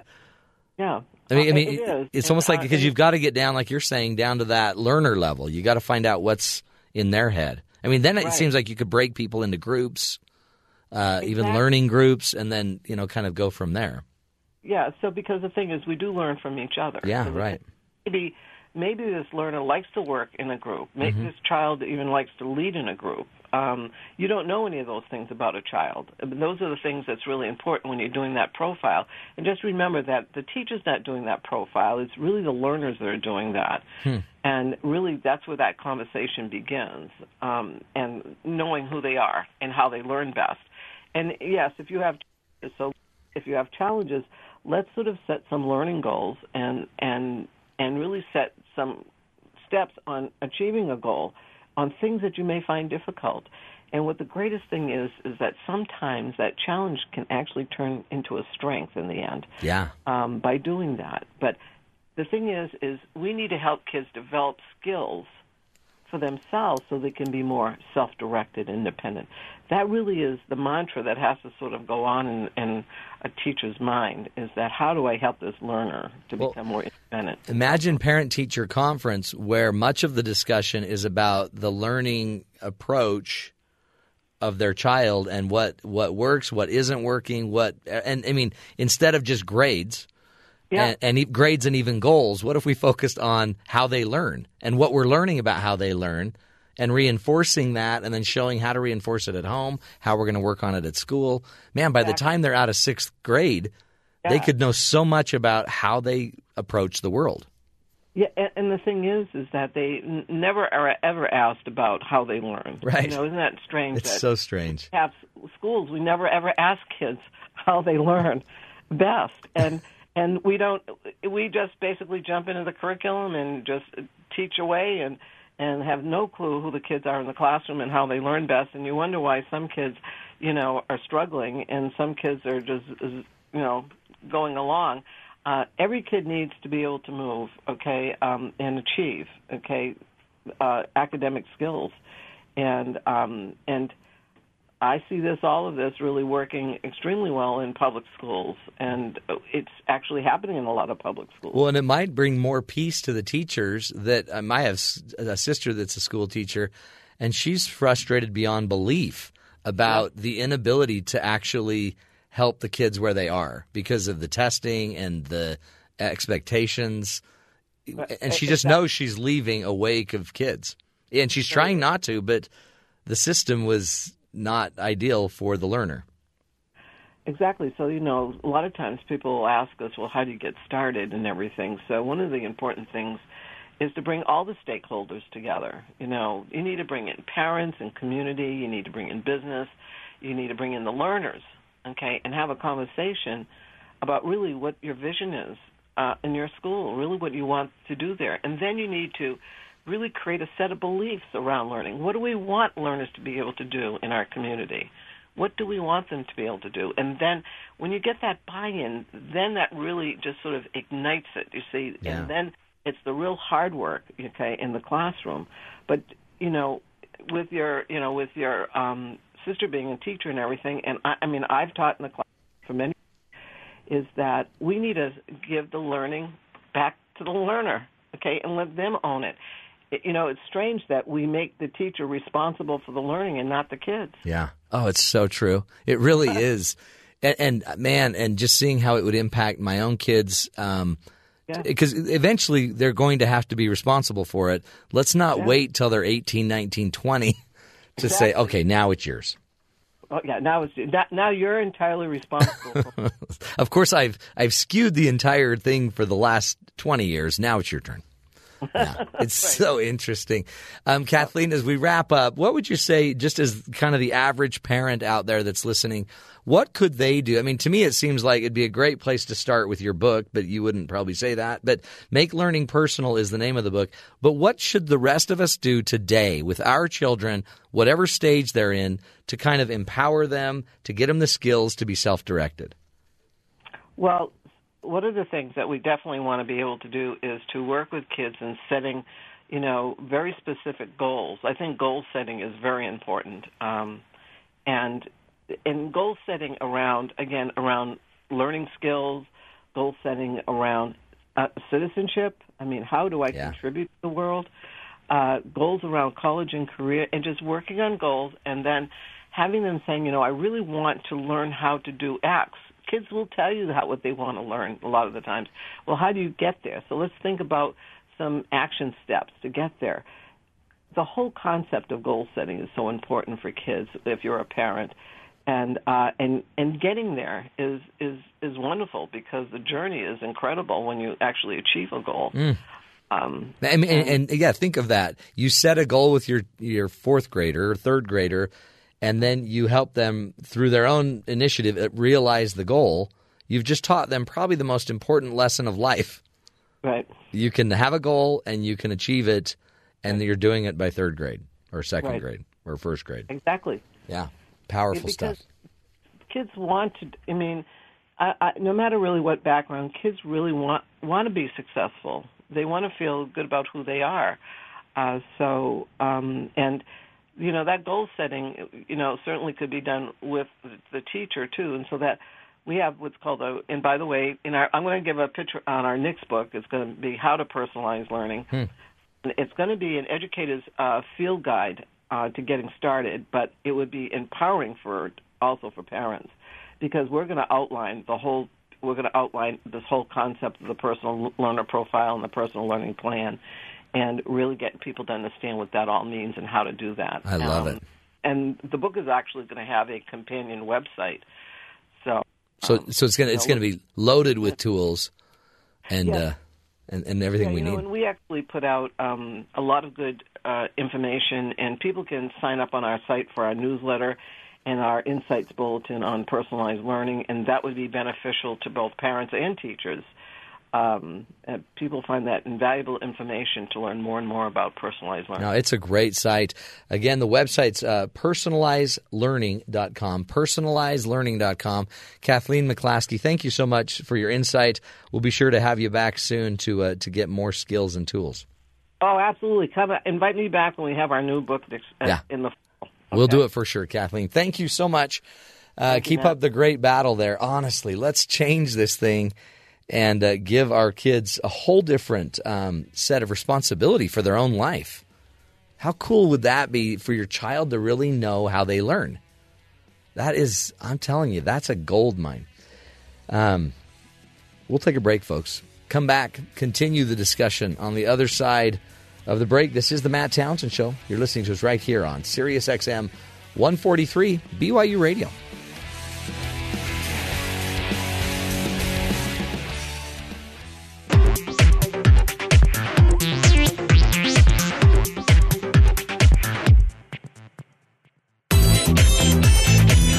Welcome back, friends, to the Matt Townsend Show. Having had just a week off to do nothing but lounge and hang with my family and kids and go swimming and play tennis, we also watched a lot of television. Holy cow. I'm telling you, there's no end to the TV watching. Hundreds now, 500 plus is what I'm hearing, scripted television shows. Is that right, Jeffrey? Yeah, I believe so. You've watched 400 and how many of them? 415 of them? I watched maybe 2. No, come on. Yes. Now, come on. Come on. Yeah. We started 2 or 3 new series, and I'm not going to name names, but Fargo, Breaking Bad. Oh, yeah. And The Real Housewives of Orange County. Yeah. Anyway, there's no end to it. So we decided to have Liana Tan, one of our great producers, get into this. She said the New York Daily News says that the average American watches about 5 hours of TV a day. Other studies say 28 hours a week. Whatever it is, Americans watch a lot of it. And there are millions of things that need to be done in a day. So why do Americans decide to spend their time staring at a screen? Well, Liana Tan gets to the bottom of it. Life gets really busy sometimes. Sometimes I hear my coworkers or classmates talking about all these TV shows and pop culture references, and I just don't get them anymore. It's like I remember those times when I used to watch TV episode after episode, and when I would get those references and kind of have an idea of what was going on in the world of pop culture. But that all seems like a distant memory now. Once I got out of high school, time was of the essence. I was scrambling to get assignments done, learning how to pay rent, how to shop for my own groceries, and still try to find time to spend with my friends. So I never really found time or made time to watch TV. Now it's been several years, and I've kind of forgotten the appeal to it. Some people say this is the golden age for TV. There's a wide variety of shows to choose from, and Americans watch an average of 28 hours of TV a week. Wow. I don't feel like I can relate to that at all. I just don't understand anymore. I read article after article about how Americans are obsessed with Netflix, binge watching, and reality TV. So I decided it's time that I rediscovered what this infatuation with television is all about, and decided to bring in a well-versed TV watching connoisseur, my friend Annie Davis. How many shows do you currently watch? I think I could probably name 10 off the top of my head. New Girl, The Path, The Mindy Project, Keeping Up with the Kardashians, Empire, Harlot, Criminal Minds, Scandal, Once Upon a Time, How to Get Away with Murder. I think that's 10. Wow. You so have sorry. an addiction. I do. What is the appeal to watching TV for you? I just love stories. I just think it allows you to get to know other people's perspectives. There's that part of it. And then there's also the escape. Like, I struggle with anxiety and panic a lot. And so sometimes books, it's too active still. Like, my brain still has to focus on the words. And so sometimes TV is just the best way to not be Annie for a little while. When do you find time to do this? I just don't sleep a lot. I do multitask a lot. Yeah, I eat while I watch TV. Cleaning my room, I'll have a show. Kind of the cliche saying, if something's a priority, you'll make time for it. And again, as embarrassing as it is to admit, TV and music and art and books, those are priorities to me. Keeping up on cultural references and being culturally literate is something I take a lot of pride in. So what will you not watch? I actually don't really like reality TV at all. The only reality TV show that I watch is Keeping Up with the Kardashians, because people have these vitriol reactions to the Kardashians. Either they love them and they're obsessed with them, or people hate them and they think they're the scum of the earth. And I just want to understand why. Why do you hate reality TV? To call it reality TV leaves an implicit message that it actually represents reality. And I think that's a really dangerous notion to get into when you're talking about TV, because even, quote, reality TV isn't reality. It's scripted, it's staged. It's easy when you're watching a TV show that's not presenting itself as reality to separate that from your everyday life and the way that you go about interacting with people or the expectations you have for your life. But once you start to call it reality TV, I think the fantasies and the falsehoods that are presented in television start to seep into your real life, because you're allowing real life and televised life to be equivalent. How does watching so much TV affect your social life? I never prioritize TV over social engagements. That's the great part about having Hulu or having Netflix, is that it's always there for you when you do have that spare minute alone that you want to watch it. What are your dreams and ambitions, and how has watching TV influenced these ambitions and dreams? I think watching TV has opened my eyes to a lot of different things that are out there in the world that you can do, like jobs that I might not have ever heard of. For example, The Office. It's about paper salesmen. And how many of us actually throughout our lives think about the people who sit in cubicles day in, day out and sell paper? Those are jobs that we just don't think about. And then it forces you to look into things that maybe otherwise you might not have been exposed to or might not have ever believed that you can do. I think we're seeing a huge movement in diversity and gender diversity in TV shows that are offering images to young people of people they could relate to, people they can see themselves in, doing jobs they might not otherwise have thought worthwhile to do. Do you have any advice for fellow TV watchers or those who don't watch TV? I do think everyone needs to watch The Office and Parks and Rec in full. If you're going to watch Parks and Rec and you didn't like season 1, start with season 2. My biggest advice would be always be aware of the messages you're getting from the TV you're watching. Also be willing to turn it off if you don't like it. I guess I do kind of remember now. The times where I felt like I was escaping my reality for a minute and falling in love with fictional places, lives, and characters. I guess TV watching isn't always a bad thing. But, like Annie said, if you're going to spend 28 hours of your life a week watching that, you'd better be aware of the messages you're consuming. Well, happy TV watching, everyone. I'm Liana Tan, and that's my little tangent. This is the Matt Townsend Show. Your guide on the side. Follow Dr. Matt on Twitter At Dr. Matt Show. Call the show at 1-855-CHAT-BYU. This is the Matt Townsend Show. Dr. Matt Townsend. Now On BYU Radio. BYU Radio. Welcome back, friends, to the Matt Townsend Show. Good to be with you. Dr. Matt here, your life coach, your guide on the side. Today, no exception. Back from spring break. I've got a nice tan going now, and my tennis game improved dramatically. So good to be back with you two. You need some sun, both of you. Yeah. And we have lighting in the studio. Yeah. It's funny, when I'm away, I come back and then I just start getting all these notices, these memos from the people upstairs about you two. Yeah. Just the cat's away, the mice play, apparently. You're a cat? Oh, yeah, I'm a cool cat. Meow. We'll talk about it at our meeting.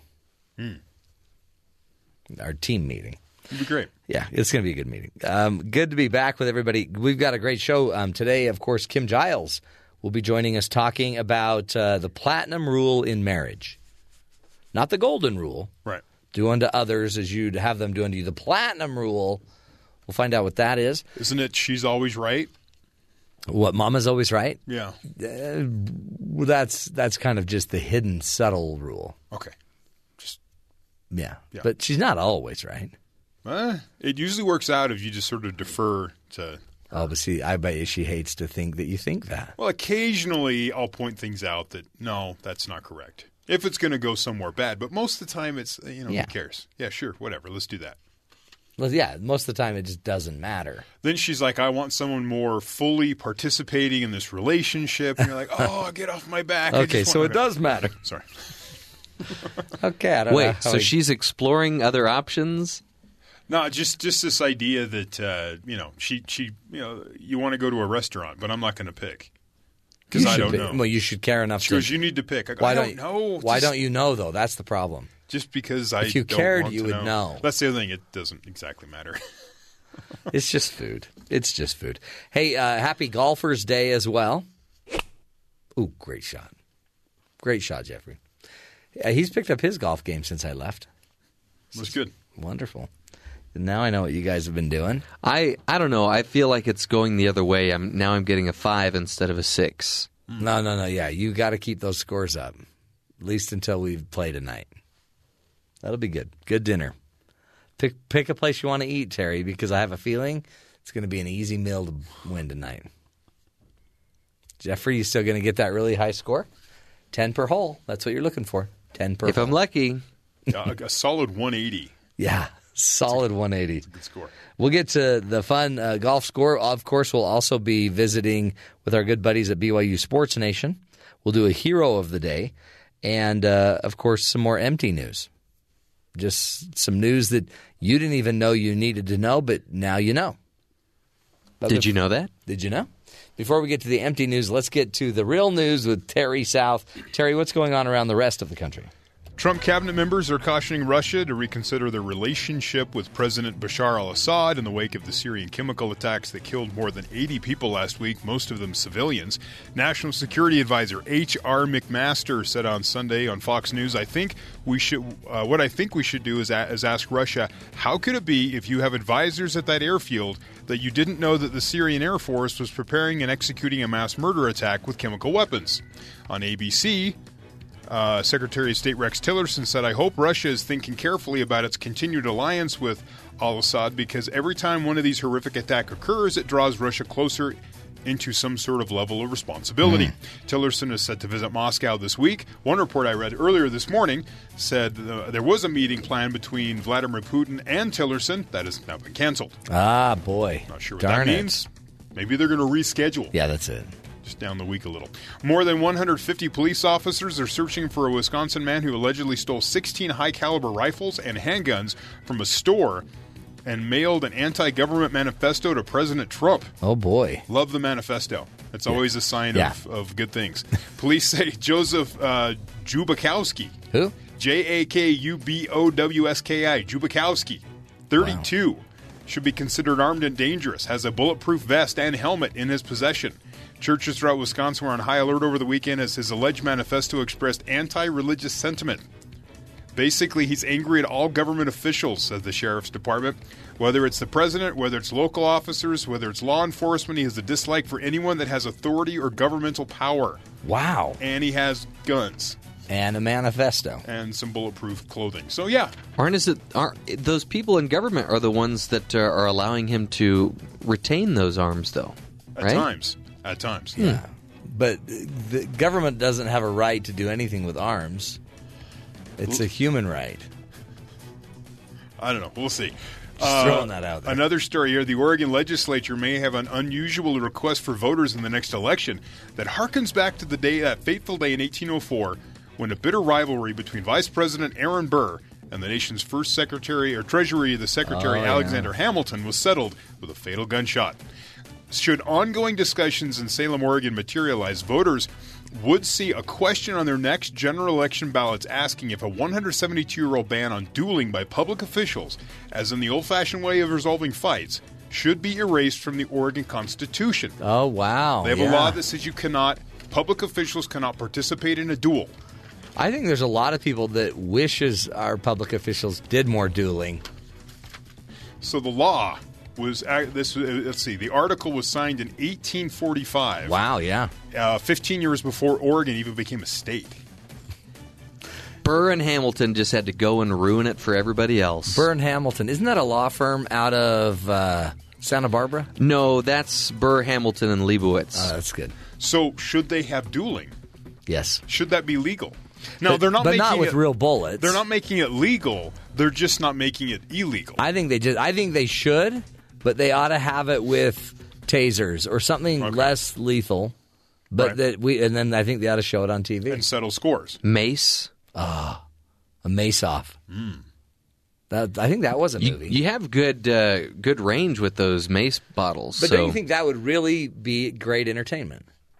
Two people, maybe right now you'd have Rand Paul and McCain go duel. Yeah. Now, my money, even though he's an older gentleman, is on John McCain. Well, he has training at some point in his life. That guy's got some training. But Rand Paul's from what, Kentucky? But we're not going to use lethal weapons. We're just going to use some painful, legal, slingshots? Non-lethal weapon.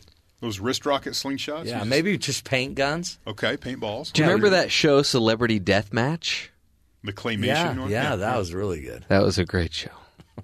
And finally, about 50 soon-to-be chick babysitters gathered in a small barn north of Omaha, Nebraska Saturday morning to learn about how to feed chicks. Chicks? Like baby chickens? Baby chickens. Okay. And how to let them safely roam outside and how to, take care of them, basically. It goes on to be graphically. Chick sitters? Yeah.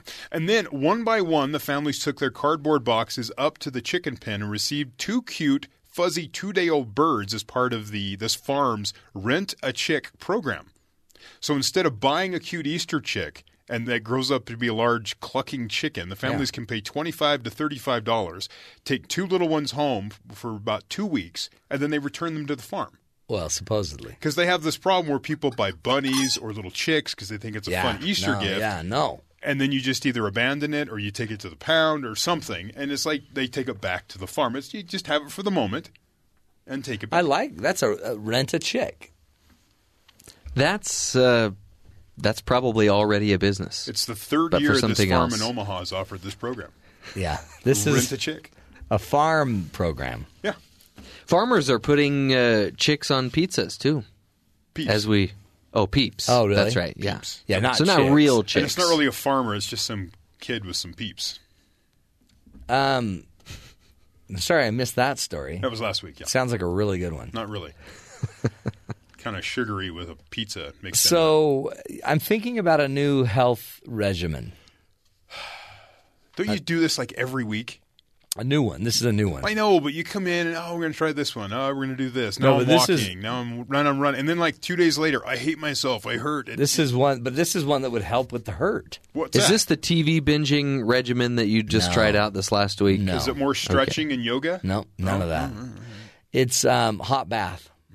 Apparently a hot bath burns as many calories as a 30-minute walk. Nice. So why not, right? The new study has given a lot of people hope that instead of working out, maybe you just get a hot bath. A hot bath feels good, and many have believed that it's going to burn calories because your body is so heated up. So Dr. Faulkner used 14 men in his study and learned that 1 hour in a hot bath would burn on average approximately 140 calories per hour. Oh, there you go. You're percolating. Hold on.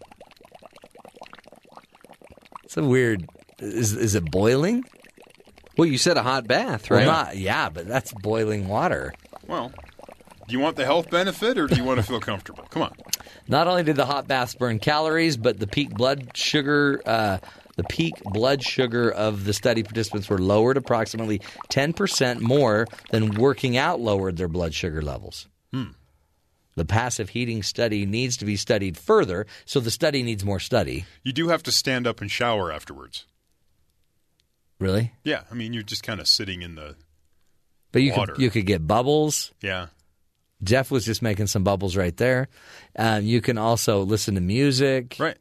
And then when you're done, you stand up, take a shower. Or you can watch TV if you wanted a TV. You could bring a TV, yeah. Uh-huh. Don't do what the guy did in Australia, and he dragged in his iPhone, and then he charged it up that way and electrocuted himself. Don't do that. Ooh. Yeah, that seems like a no-brainer. No, you get one of those iPad stands. Mm-hmm. I've got one. I'm going to get one that tapes to my head. So just kind of it's like a visor, but then it flips down. And then you can just watch it right there. There you go. You know? Yeah, this is my new... Don't you think this is healthier than working out?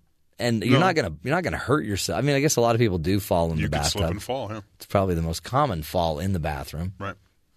But if you drain it, if you're careful, if you have one of those mats that you can step on with good grip. Just shower after so you're clean. I think maybe for you might want to get one of those tubs that you can just walk into. Yeah. I saw one of those on the airplane. Right. I was going through a magazine. And now, the tricky part of those is you have to open the door, get in, then fill it up. Yeah, then you got a 20-minute wait. Right. So if you fill it up and then open the door, there's a problem. All the water runs out. That's a great point. You got to make sure the door's shut, get in, and then fill it up. It takes longer. But I was noticing that, you know what, it looks very nice. Right. Because it also has jets to massage your back. And you're in a seated position.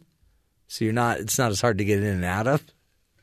So it's basically like a handrails. A sauna filled with water because you're sitting down. I don't like to think of it as like a sauna filled with water. I like to think of it as a treadmill that you don't run on. You just sit and boil in it. A treadmill minus the exercising and health benefits. Yeah, and the treadmill. A lot of people, my mom used to call it a tub. A tub. Yeah. Get in the tub. Standing tub.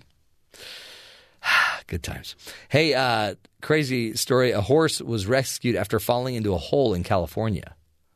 Yeah. I saw pictures of this. Authorities say the horse returning from a run to Taco Bell.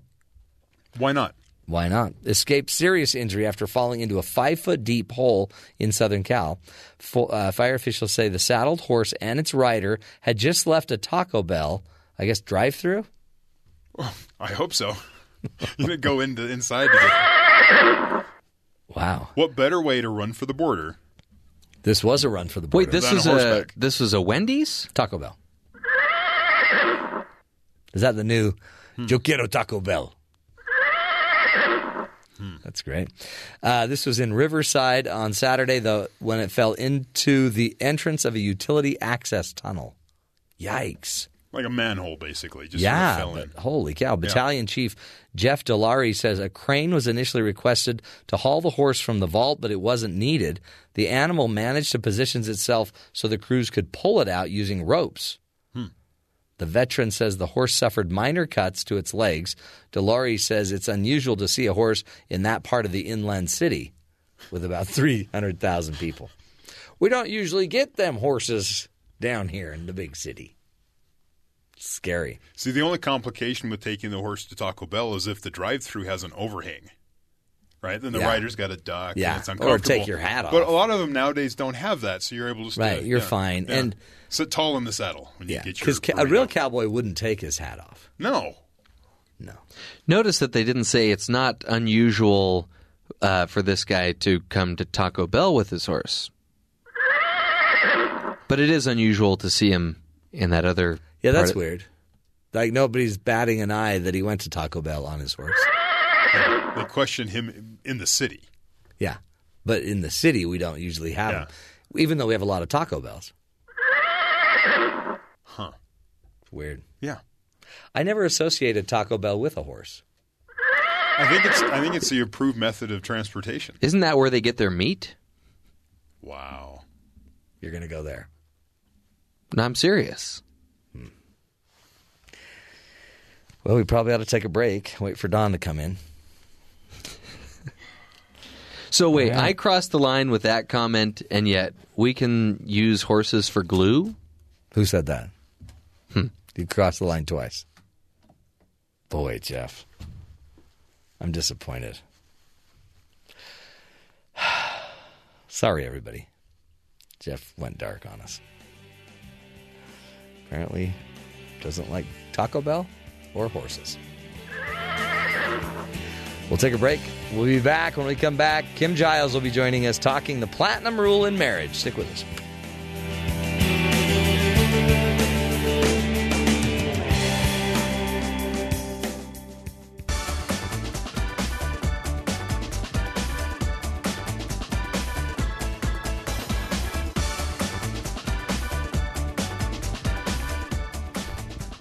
Welcome back, everybody, to the Matt Townsend Show. Hey, it's time for one of our favorite friends of the show. Kim Giles joins us from Clarity Point Coaching. She is a life coach, an author, a speaker, named one of the top 20 advice gurus in the country. You can find out more about her at her website, claritypointcoaching.com. And today she's talking to us about an article she wrote titled The Platinum Rule in Marriage. Kim, welcome to the show, my friend. Thanks, Matt. Happy to be here. Good to have you. Now, okay, so go through the rules. What are the rules? We always hear about the golden rule, but how is the platinum rule different? Well, we all experience love and validation we in a different way, and we have different fears and we have different values, and we tend to treat other people the way we want to be treated. The golden rule comes a lot more naturally to most of us, because I know I would like that, so I'm going to do that with my spouse. And I think that they're going to get that and feel loved by that, but it doesn't always work. They're so different from you that your acts of service or your validation might fall flat because it's not how they experience love. No, exactly. No, in fact, and that makes sense, right? So you got to figure out them. We can't just assume how we like it, how we want it is how they're going to like it and want it. We have to get into them. We do. So we've got to get to know them at a different level. And it's funny to me how often I work with couples that have been together for years and years, maybe 20, 30 years, and they've really never asked the questions to really find out what their spouse's love language is and what they can do to really make their spouse feel loved and appreciated. It's crazy that we don't think of asking that, right. But I see it all the time. Do you see it? Oh, all the time. But I guess part of it is, I mean, I've even felt like many times and I think this is human nature, we always make assumptions about others, but it seems like it's even easier to make those assumptions the longer you're with someone. Like just more and more we just kind of incorporate them into who we are. Like we just take over who they are. We just absorb them. Actually, I'm sure you hear this too from couples that have been together for ages, and one of them finally says, I want a divorce, I want out. And the other is, wait a minute, I didn't even know anything was wrong. It's not even that bad. Yeah, no, I hear that. I thought we were good. I hear that all the time. Is it so when we think about this, though, I mean, it's one thing to try to understand somebody, but I guess, so how do we go about doing that? How do we figure out what they really want, who they really are? Okay, so we go at this a little bit different at Clarity Point Coaching. We've actually come up with these 12 profiles that every one of us fits into, and your psychological inclination is really based on what you value and what you fear. So we spend a lot of time with our clients helping them recognize what they value. Now, a lot of people value people. Right. And really that's their currency. That's what they're invested in. It's all about friendships and connection and wanting to spend time with people. They don't like to be alone. They like to be with the people they love. They love deep conversation, not just, surface stuff, but really want to connect with people. And that's their love language. Everything to them is about my connection, my time spent with you. So maybe you or your spouse might be that kind of person. Or maybe your spouse or you is more of a task-focused person. Now, task-focused, I know well because that's what I am. And really, I hit the floor every morning with that to-do list in mind and all these things that need to get done. And I almost can't relax or let down and feel safe until all that to-do list has been taken care of. And so my husband's been able to recognize if he wants to spend quality time with me, he's first got to help me get all these tasks done so that I can kind of let that go and really give him my attention. And if he really wants to make me happy, he'll wash the dishes. Yeah. I mean, there's nothing sexier in the world, Matt, than a man washing the dishes. Really? You ask any woman. That is so strange. I mean, but I guess I can see especially if you're into tasks, right? Yeah, if that's what you really value, then that's an amazing way to show me you love me. Now, others of us are we're more valuing the physical things in the world. So really, we like gifts.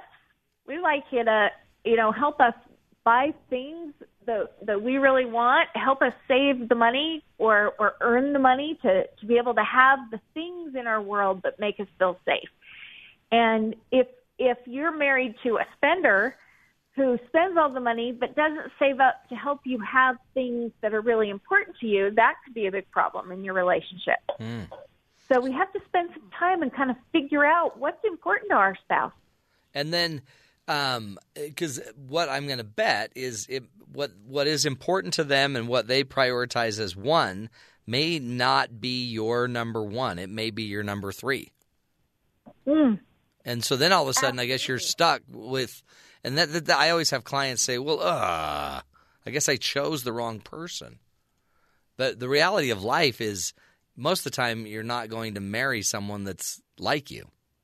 Yeah, and it's not that you chose the wrong person. It's no matter who you chose, they're going to be different from you. Yeah.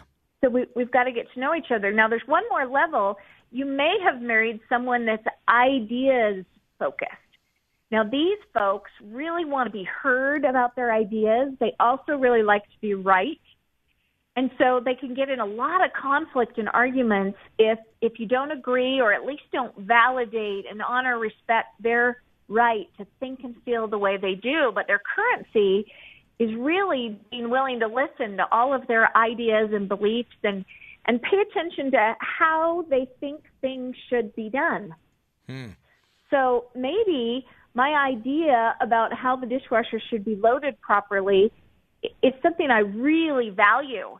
And so my spouse not only needs to help me with the dishes, but he needs to do it correctly, because until I get it done correct, it's going to be a stress, and it's going to get in the way of my ability to connect.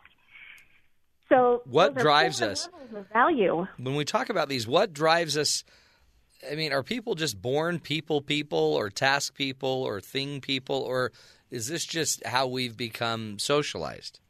Well, you know, there's a big argument about nurture versus nature, right? Right. We really do believe a lot of it you're born with. I've noticed with my 7 children, they came out to a large degree being the way they are. And you know, my poor children were born into a very task-focused family with parents that are really get-it-done folks. But we got some children that are not like that. And I remember one day explaining to my daughter, if I was in your shoes, I would do this and this and this. She said, Mom, I'm not you. I'm not like you. And you assume that your way is the only way or the right way. And so we do this not only to our spouse, but we also do this to our children. Oh, yeah. Well, and then all of a sudden, that's probably where the tension is, right? The fight. Yeah, and we can have a lot of conflict in those relationships when we don't honor and respect who they are and what's important to them and the way they function in the world. Yeah. So I guess once we figure this out and identify which of these approaches we like, you also mentioned that it's not just what we value, it's what we fear. Yeah, this is the second level of it. So first figure out what they value, and then we want to figure out what their core fear is. And there are basically 2 core fears that every person on the planet does battle with to some degree every day. But most of us learned through our life experiences, and this is where I kind of think the nurture comes in. We've had life experiences that have kind of created more of a core fear trigger around one of those. So some of us are really fear of failure programmed. And early on, we had a hard time getting approval from friends or parents. And so this fear that I might not be good enough became really a big thing playing out in our subconscious mind. And that's now really affecting the way we show up in the world all the time. As a matter of fact, it drives a large percentage of your behavior. Even a lot of the nice, good things you do, you're doing them so that you'll get validation and approval from other people, which will quiet your fear that you're not good enough. Yeah. So you really need to know if your spouse has a huge fear of not being good enough. I guarantee that anything you say or do that could be taken as criticism or an insult is going to trigger some really bad stuff in your spouse. And that fear is going to play into every conversation that you have with them. Right. That's amazing. So what's the other fear? Okay, so the other core fear is fear of loss. And really, it's the fear of anything that takes away from the quality of my life or makes me feel taken from or mistreated, gypped on any level. So people who have a lot of fear of loss can become very controlling. They need to control every situation. They need to have everything the way they need it because it's the only way they feel safe. They actually feel threatened when they don't have control over a situation. Now, that, again, that's going to cause a lot of conflict in your relationship. Right. And I even have some couples who both have that. And so they both really want to be the one in charge and in control in every situation. And that leads to a lot of contention in their relationship. So once you know which core fear is in play with your spouse, then you know what they need. What they need more than anything else is for you to help become the cure to that fear. So do we have time to go into that? Let's do this. Let's come back and figure out how to do the cure to the fear. We'll continue the discussion with Kim Giles. We're talking about the platinum rule in your marriage. And at work, we're trying to figure out, number one, what our partner values, and number two, what they fear. And then together we'll put this in some kind of grid, some chart to help us understand how to approach our spouse differently. This is the Matt Townsend Show, helping you be the good in the world. Stick with us. We'll be right back.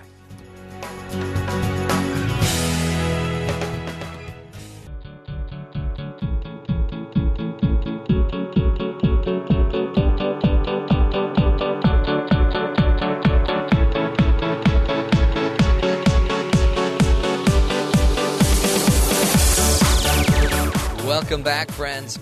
Today we are talking with Kim Giles about how to really reach out and connect with your partner their way, living the platinum rule with them. Today she's been teaching us that we need to figure out what our partners value.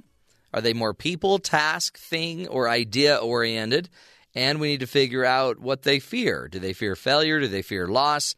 And Kim, so once we kind of understand that, we understand more what they value and what they fear, how do we know what to do then? Okay, so either in my article on KSL.com this morning, or you can go to my website, look up the psychological inclinations. Once you know what they fear and what they value, and do it for yourself also, figure out what you fear and you value, you can go to our chart and it'll show you the psychological inclination state that you play in. So I'm going to give you an example. I'm task-focused, and I have more fear of not being good enough, more fear of failure. So that makes me a producer. And my husband, bless his heart, is more people-focused, but he also has fear of not being good enough. So he's an affectionate. And once you kind of know what you both are, this is going to make very clear the one fight that you always have. And don't you find that in your work also? It's really just the same fight over and over. So the fight that we always have is my husband saying, babe, you work too hard. You're always working, and I want some time with you. I want you to spend time with me and not always focused on all these tasks. And when I hear that, I hear, you're not doing good enough. You're not being a good enough wife. And it triggers that fear that I'm not good enough, which actually makes me pull away from him more because he's not my safe place. He's a place that's making me feel worse about myself. Right. So I actually pull back, which triggers more fear of failure in him, that his wife doesn't want to spend time with him. And it creates just this vicious cycle that goes around and around. And we've always thought that the cure is to show up for them, right, and make them feel loved. But I do that by doing tasks for him. Right. And he doesn't even see that as love. Means nothing to him, right? Right. And he wants to just spend time with me and hug me and cuddle me. And to be honest, that is, I can handle 5 minutes of cuddling, and then I've got things to do. Yeah, let's get going. Yeah, so we've really had to learn how to become the cure to each other's core fear. So get this. My husband has figured out the way to get my love is to comment all the time on how amazingly productive I am. And he tells me, you just kill it, babe. I can't believe all you get done. You're so successful. You're going to do so well. Look at how amazing you are and how hard you work. Now, that's a big leap from complaining that I work too much a few minutes ago. Yeah. Yeah. Right? Now you're not complaining. Yeah. He's actually being the cure to my core fear of failure and of not doing well enough. And the more he tells me that, how amazing I am, the more I want to spend more time with him because he's the cure to my fear. And I've realized with him that if I can get out of my stuff and really show up and spend some time cuddling and giving him physical affection every day, it fills up his bucket, and he has even more to give me. And this is what we've got to get ourselves on a more positive cycle where I'm being the cure to his core fear and he's being the cure to mine, and around we go, and our marriage is amazing. That's cool. And then I guess, so the key to this really is understanding, right? Understanding what their drivers are and their restrainers are, and then meeting those needs. And I guess you can do this with anyone, really. Oh, absolutely. You want to figure out your kids so that you know what they need to quiet their fear. Everybody in your life Now, the one caveat I want to throw in, Matt, is that when we do these things for someone, be it a child or a spouse, we've got to make sure that we're giving those gifts, that validation, that I'm giving those hugs and hours of affection to my husband with no strings attached. So it can't be that I'm doing those things so that I'll get what I need back. Yeah. Because when you give and it's really about you and what you want back, it's not really a gift. And they can tell that, right? They sense that it's not, that there's another motive behind this. Yeah, and it's really about you. It's not really about them. So I always hear from couples, hey, I started doing that, and my wife didn't respond, so forget it. I'm not going to keep giving to her if I don't get a response back. But you've got to be giving with no strings attached for a little while so that she begins to trust you, that you are really in it to love her, and give her a chance to want to give that back to you on her own, which I believe with most people will happen. Don't you think? No, totally. Most people, as they start to feel that, turn it around. Now, on occasion, you get somebody that doesn't. Yeah, and that, I mean, this is, I guess, where you've got because then it's about your motive, it's about your intent, it's about so many other things. Wow, this is good stuff, Kim. So they can go to your website, claritypointcoaching.com, and when they get there, they can look to fill out the the inclinations. Psychological inclinations. Yeah, and just take the test, figure it out for yourself. Maybe sit down with your partner, let them figure it out, and get going and make it happen. I think this is the beginning, of a relationship where when you're really into understanding and assuming that you don't understand, it's the beginning of something powerful I found in relationships and relationship improvement. Good stuff. Go to the website, claritypointcoaching.com. We will take a break, come back, and talk to two of our buddies that we have been building a relationship with over many years, Spencer and Jerem from Sports Nation. Stick with us.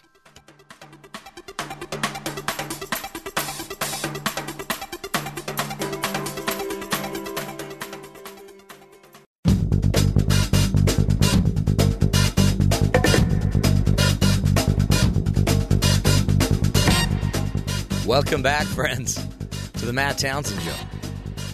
Jeff Simpson on the drums, bringing in the beat. And these two guys, they need a beat because nobody has more rhythm and syncopation than these two. Spencer and Jason today. Jason Shepard, Spencer Linton down at BYU Sports Nation. Hello, gentlemen. I was going to correct you immediately and say, no, Jerem has no beat and no rhythm. Yeah. Welcome back, by the way. Hey, it's so good to be back. You still work here? I work here. I took a whole week off. You still going to be doing your show today? I'm going to do my show today. Almost done with it. And then I'm going to hand it over to you guys, and you're going to do your show. Well, did you hear? Apparently you didn't, because you missed a golden opportunity. I know. On Thursday I missed and Friday it. with the shaving of the head. I know. I would have driven back. I happened to have been getting on an airplane in Vegas to go to Ohio, or I would have driven back just for that. Yes. Classic excuse, Matt. I was on a plane to Ohio. That old Vegas to Ohio plane that's the, trick. The famous Vegas plane trick. But so I'm going to try to get him into that deal again. Like today, I don't know if you guys know this, it's Golfers Day. Okay. It should be. Appropriate. And we're going to play a game. We're going to go golfing, Jeff and I, after. And I've been teaching him about the scoring of golf. The higher the score, the better the game. And he's going to go for the highest score he can get. And he's really going to do well. I know, exactly. And I'm going to see if he'll do the ball, if he'll shave his head if he loses, and if not, if he'll just buy me dinner. Okay. Is that all right?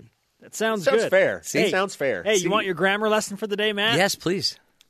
I learned this from a guy whose nickname is Mr. 59. No kidding. His name is Al Geiberger.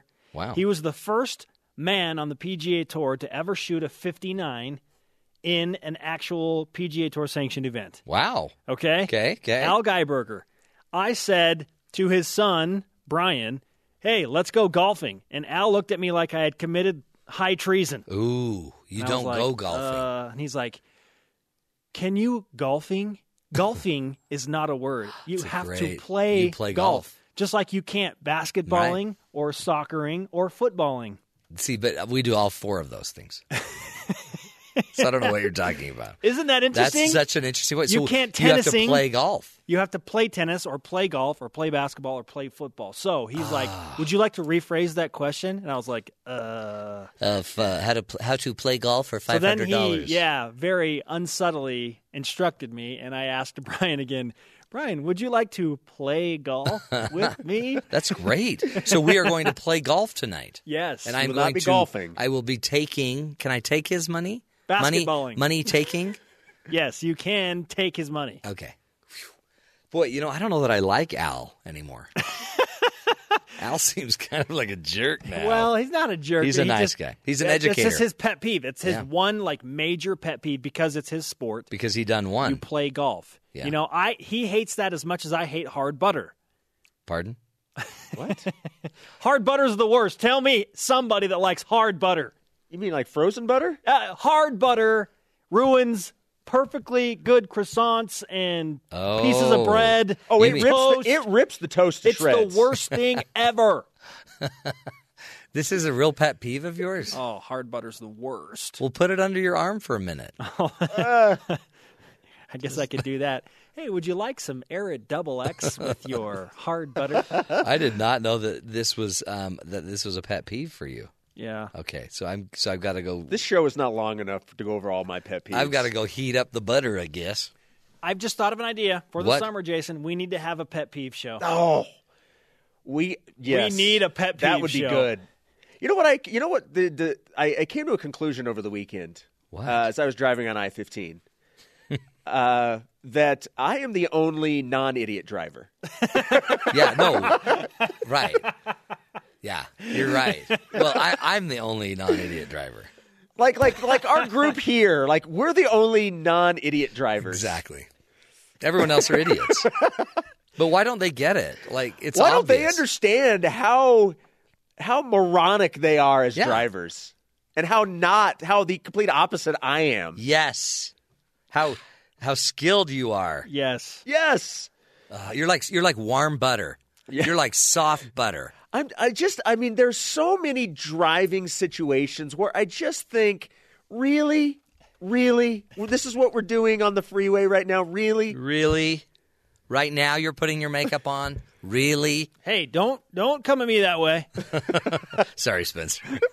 Don't single me out. He can put his makeup on and drive with his knee. That's how amazing he is. Exactly, I can. The worst is like when you lose your fries, though.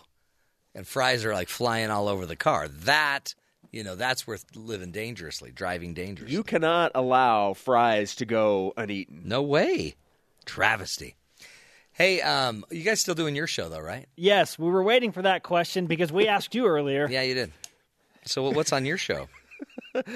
Let's start with what happened yesterday at the Masters, Matt Townsend. Okay, yeah. Sergio Garcia, guy who burst onto the scene when he was 19 years young, and everyone's like, he's going to be the next great thing. 74 trips to the Masters later, he finally wins the big one. Wow. It took him more than 18 years That's to such win a great it. lesson. Yeah. Persistence. Resilience, Yep. persistence, and it got us thinking, what's the next big breakthrough thing for BYU athletics? Like, it can be an athlete, it could be a team, but what's the next breakthrough, getting the monkey off the back, finally type victory for BYU? Why is everybody against the monkey? I don't know. What is the monkey? I don't know. What did the monkey do to everybody? Well, I think we know. If you've been to the zoo, you know what the monkeys do. Yes. Well, my son just watched a cartoon, my 18-month-old, and the premise of the entire cartoon was, naughty monkey! So That's great. I Great don't know accent, why, too. but the monkeys, they take a bad rap. That's a great question you're asking.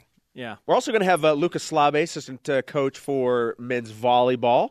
Here's a shocker for you. What? Men's volleyball, they're in the MPSF tournament. Hey! That happens every year. So they're back again. They play Stanford on Saturday, so we'll get a little preview of the upcoming MPSF tournament with him as well. Man, that's a great show. Of course it is. You guys are locked and loaded. Scoff. Okay, we are going to go play golf now. Okay. No golfing. Have fun with your showing. Hey, you owe it to yourself to watch the Thor Ragnarok trailer before you go golfing. It will help your day immensely. I think Terry was just watching that earlier. Oh, it is so good. Matt, you've got to see it. Settle down. Don't make me get the hose. They got Led Zeppelin playing in the background. Yeah. This is good. Okay, guys, knock 'em dead. Have a great show. I'll go watch that preview. That trailer. Bye. They're Jeff. They just taught us a great lesson. We are not going golfing. We are going to play golf. Oh. And you are going to shoot the highest score you can possibly shoot. Okay. And then you'll win. And then you'll buy my dinner. So every time I hit the golf ball, it's called a hit, right? A stroke. Oh.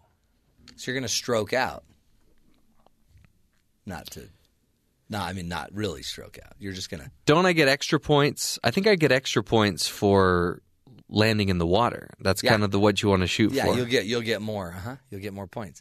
So if you can hit trees, if you can hit it out into the woods where you can't find the ball, if you can lose a ball, that's like worth a lot of. Well, those are really hard objects to hit. Oh yeah, yeah. They're really. But so just think of it this way: you don't like a lot of times you'll see the pros just hit it once and it goes for a mile. They're pros, but what a dumb way to play when you could go see the entire course. That's only 1 point though. Right. See, they don't get it. But, I mean, there's a referee that's there keeping score, right? Yeah. With us. Or is it – oh, no, I'm sorry. It's an umpire. There's an umpire there. Yeah. We like to call him an ump. Yeah. He calls the strikes and the balls. This is going to be a great game. I really think we're going to have a really great night. So I guess the wager will be, do you want to do the hair wager? So if you lose well, I need to get my feet wet a little first. Well, you will when you're getting your ball out of the lake. So, or we could just go for dinner. Let's just play for dinner. Okay? Highest score wins. And then we'll just ask the officials how to score. It's going to be exciting. We'll talk about it tomorrow on the show. Hey, as you know, we always like to end the show with a hero story. The hero story this time is a soccer coach that saves a 4-year-old's life at a training session. Listen to this. Soccer coach has been hailed as a hero after rushing into action to save a 4-year-old's life. Ash Goss, 20 years old from the UK, was hosting this weekly football coaching session at a local elementary school when Max Hanford, at the age of 4-year-old Max, collapsed after being hit in the stomach with the ball. The experienced coach, who had been working with kids playing football since he was 14, quickly rushed to help. He said, "I could see in his eyes there was something wrong, and I went running over to him. The color in his face changed, and I could hear him struggling to breathe. I thought he must have swallowed his tongue, but he is only 4 years old, so I knew his muscles wouldn't be able to sort it out himself. I put my fingers in his mouth, managed to pull his tongue out, and it was slightly a surreal moment," he said. "I just reassured him that he was and kept talking to him through the whole thing. Little Max had temporarily stopped breathing, but luckily Ash was able to take care of that and helped him get his breath back. Time slowed down in my head, and it felt like it was just me and him there. Everyone at work is calling me a hero now. I don't feel that way. I was just doing my job," he says. "It proves why we have to be so careful. Training and health and safety is the first and foremost part of any coach's job." Deborah Hanford, Max's grandmother, praised the quick thinking of the young coach, saying what he did was absolutely unbelievable. So there you have it. Ash Goss, the hero of the day on the Matt Townsend Show, being there, being trained, being everything he needed to be there to help a life. And that's what we try to do on this show, is be there for you, give you the latest and greatest research and ideas to help you live longer, love stronger. That is the show. Until tomorrow, let's take care of each other and meet us again tomorrow, 9 to noon Eastern, right here on the Matt Townsend Show on BYU Radio. Until then, make it a great one. We'll talk tomorrow.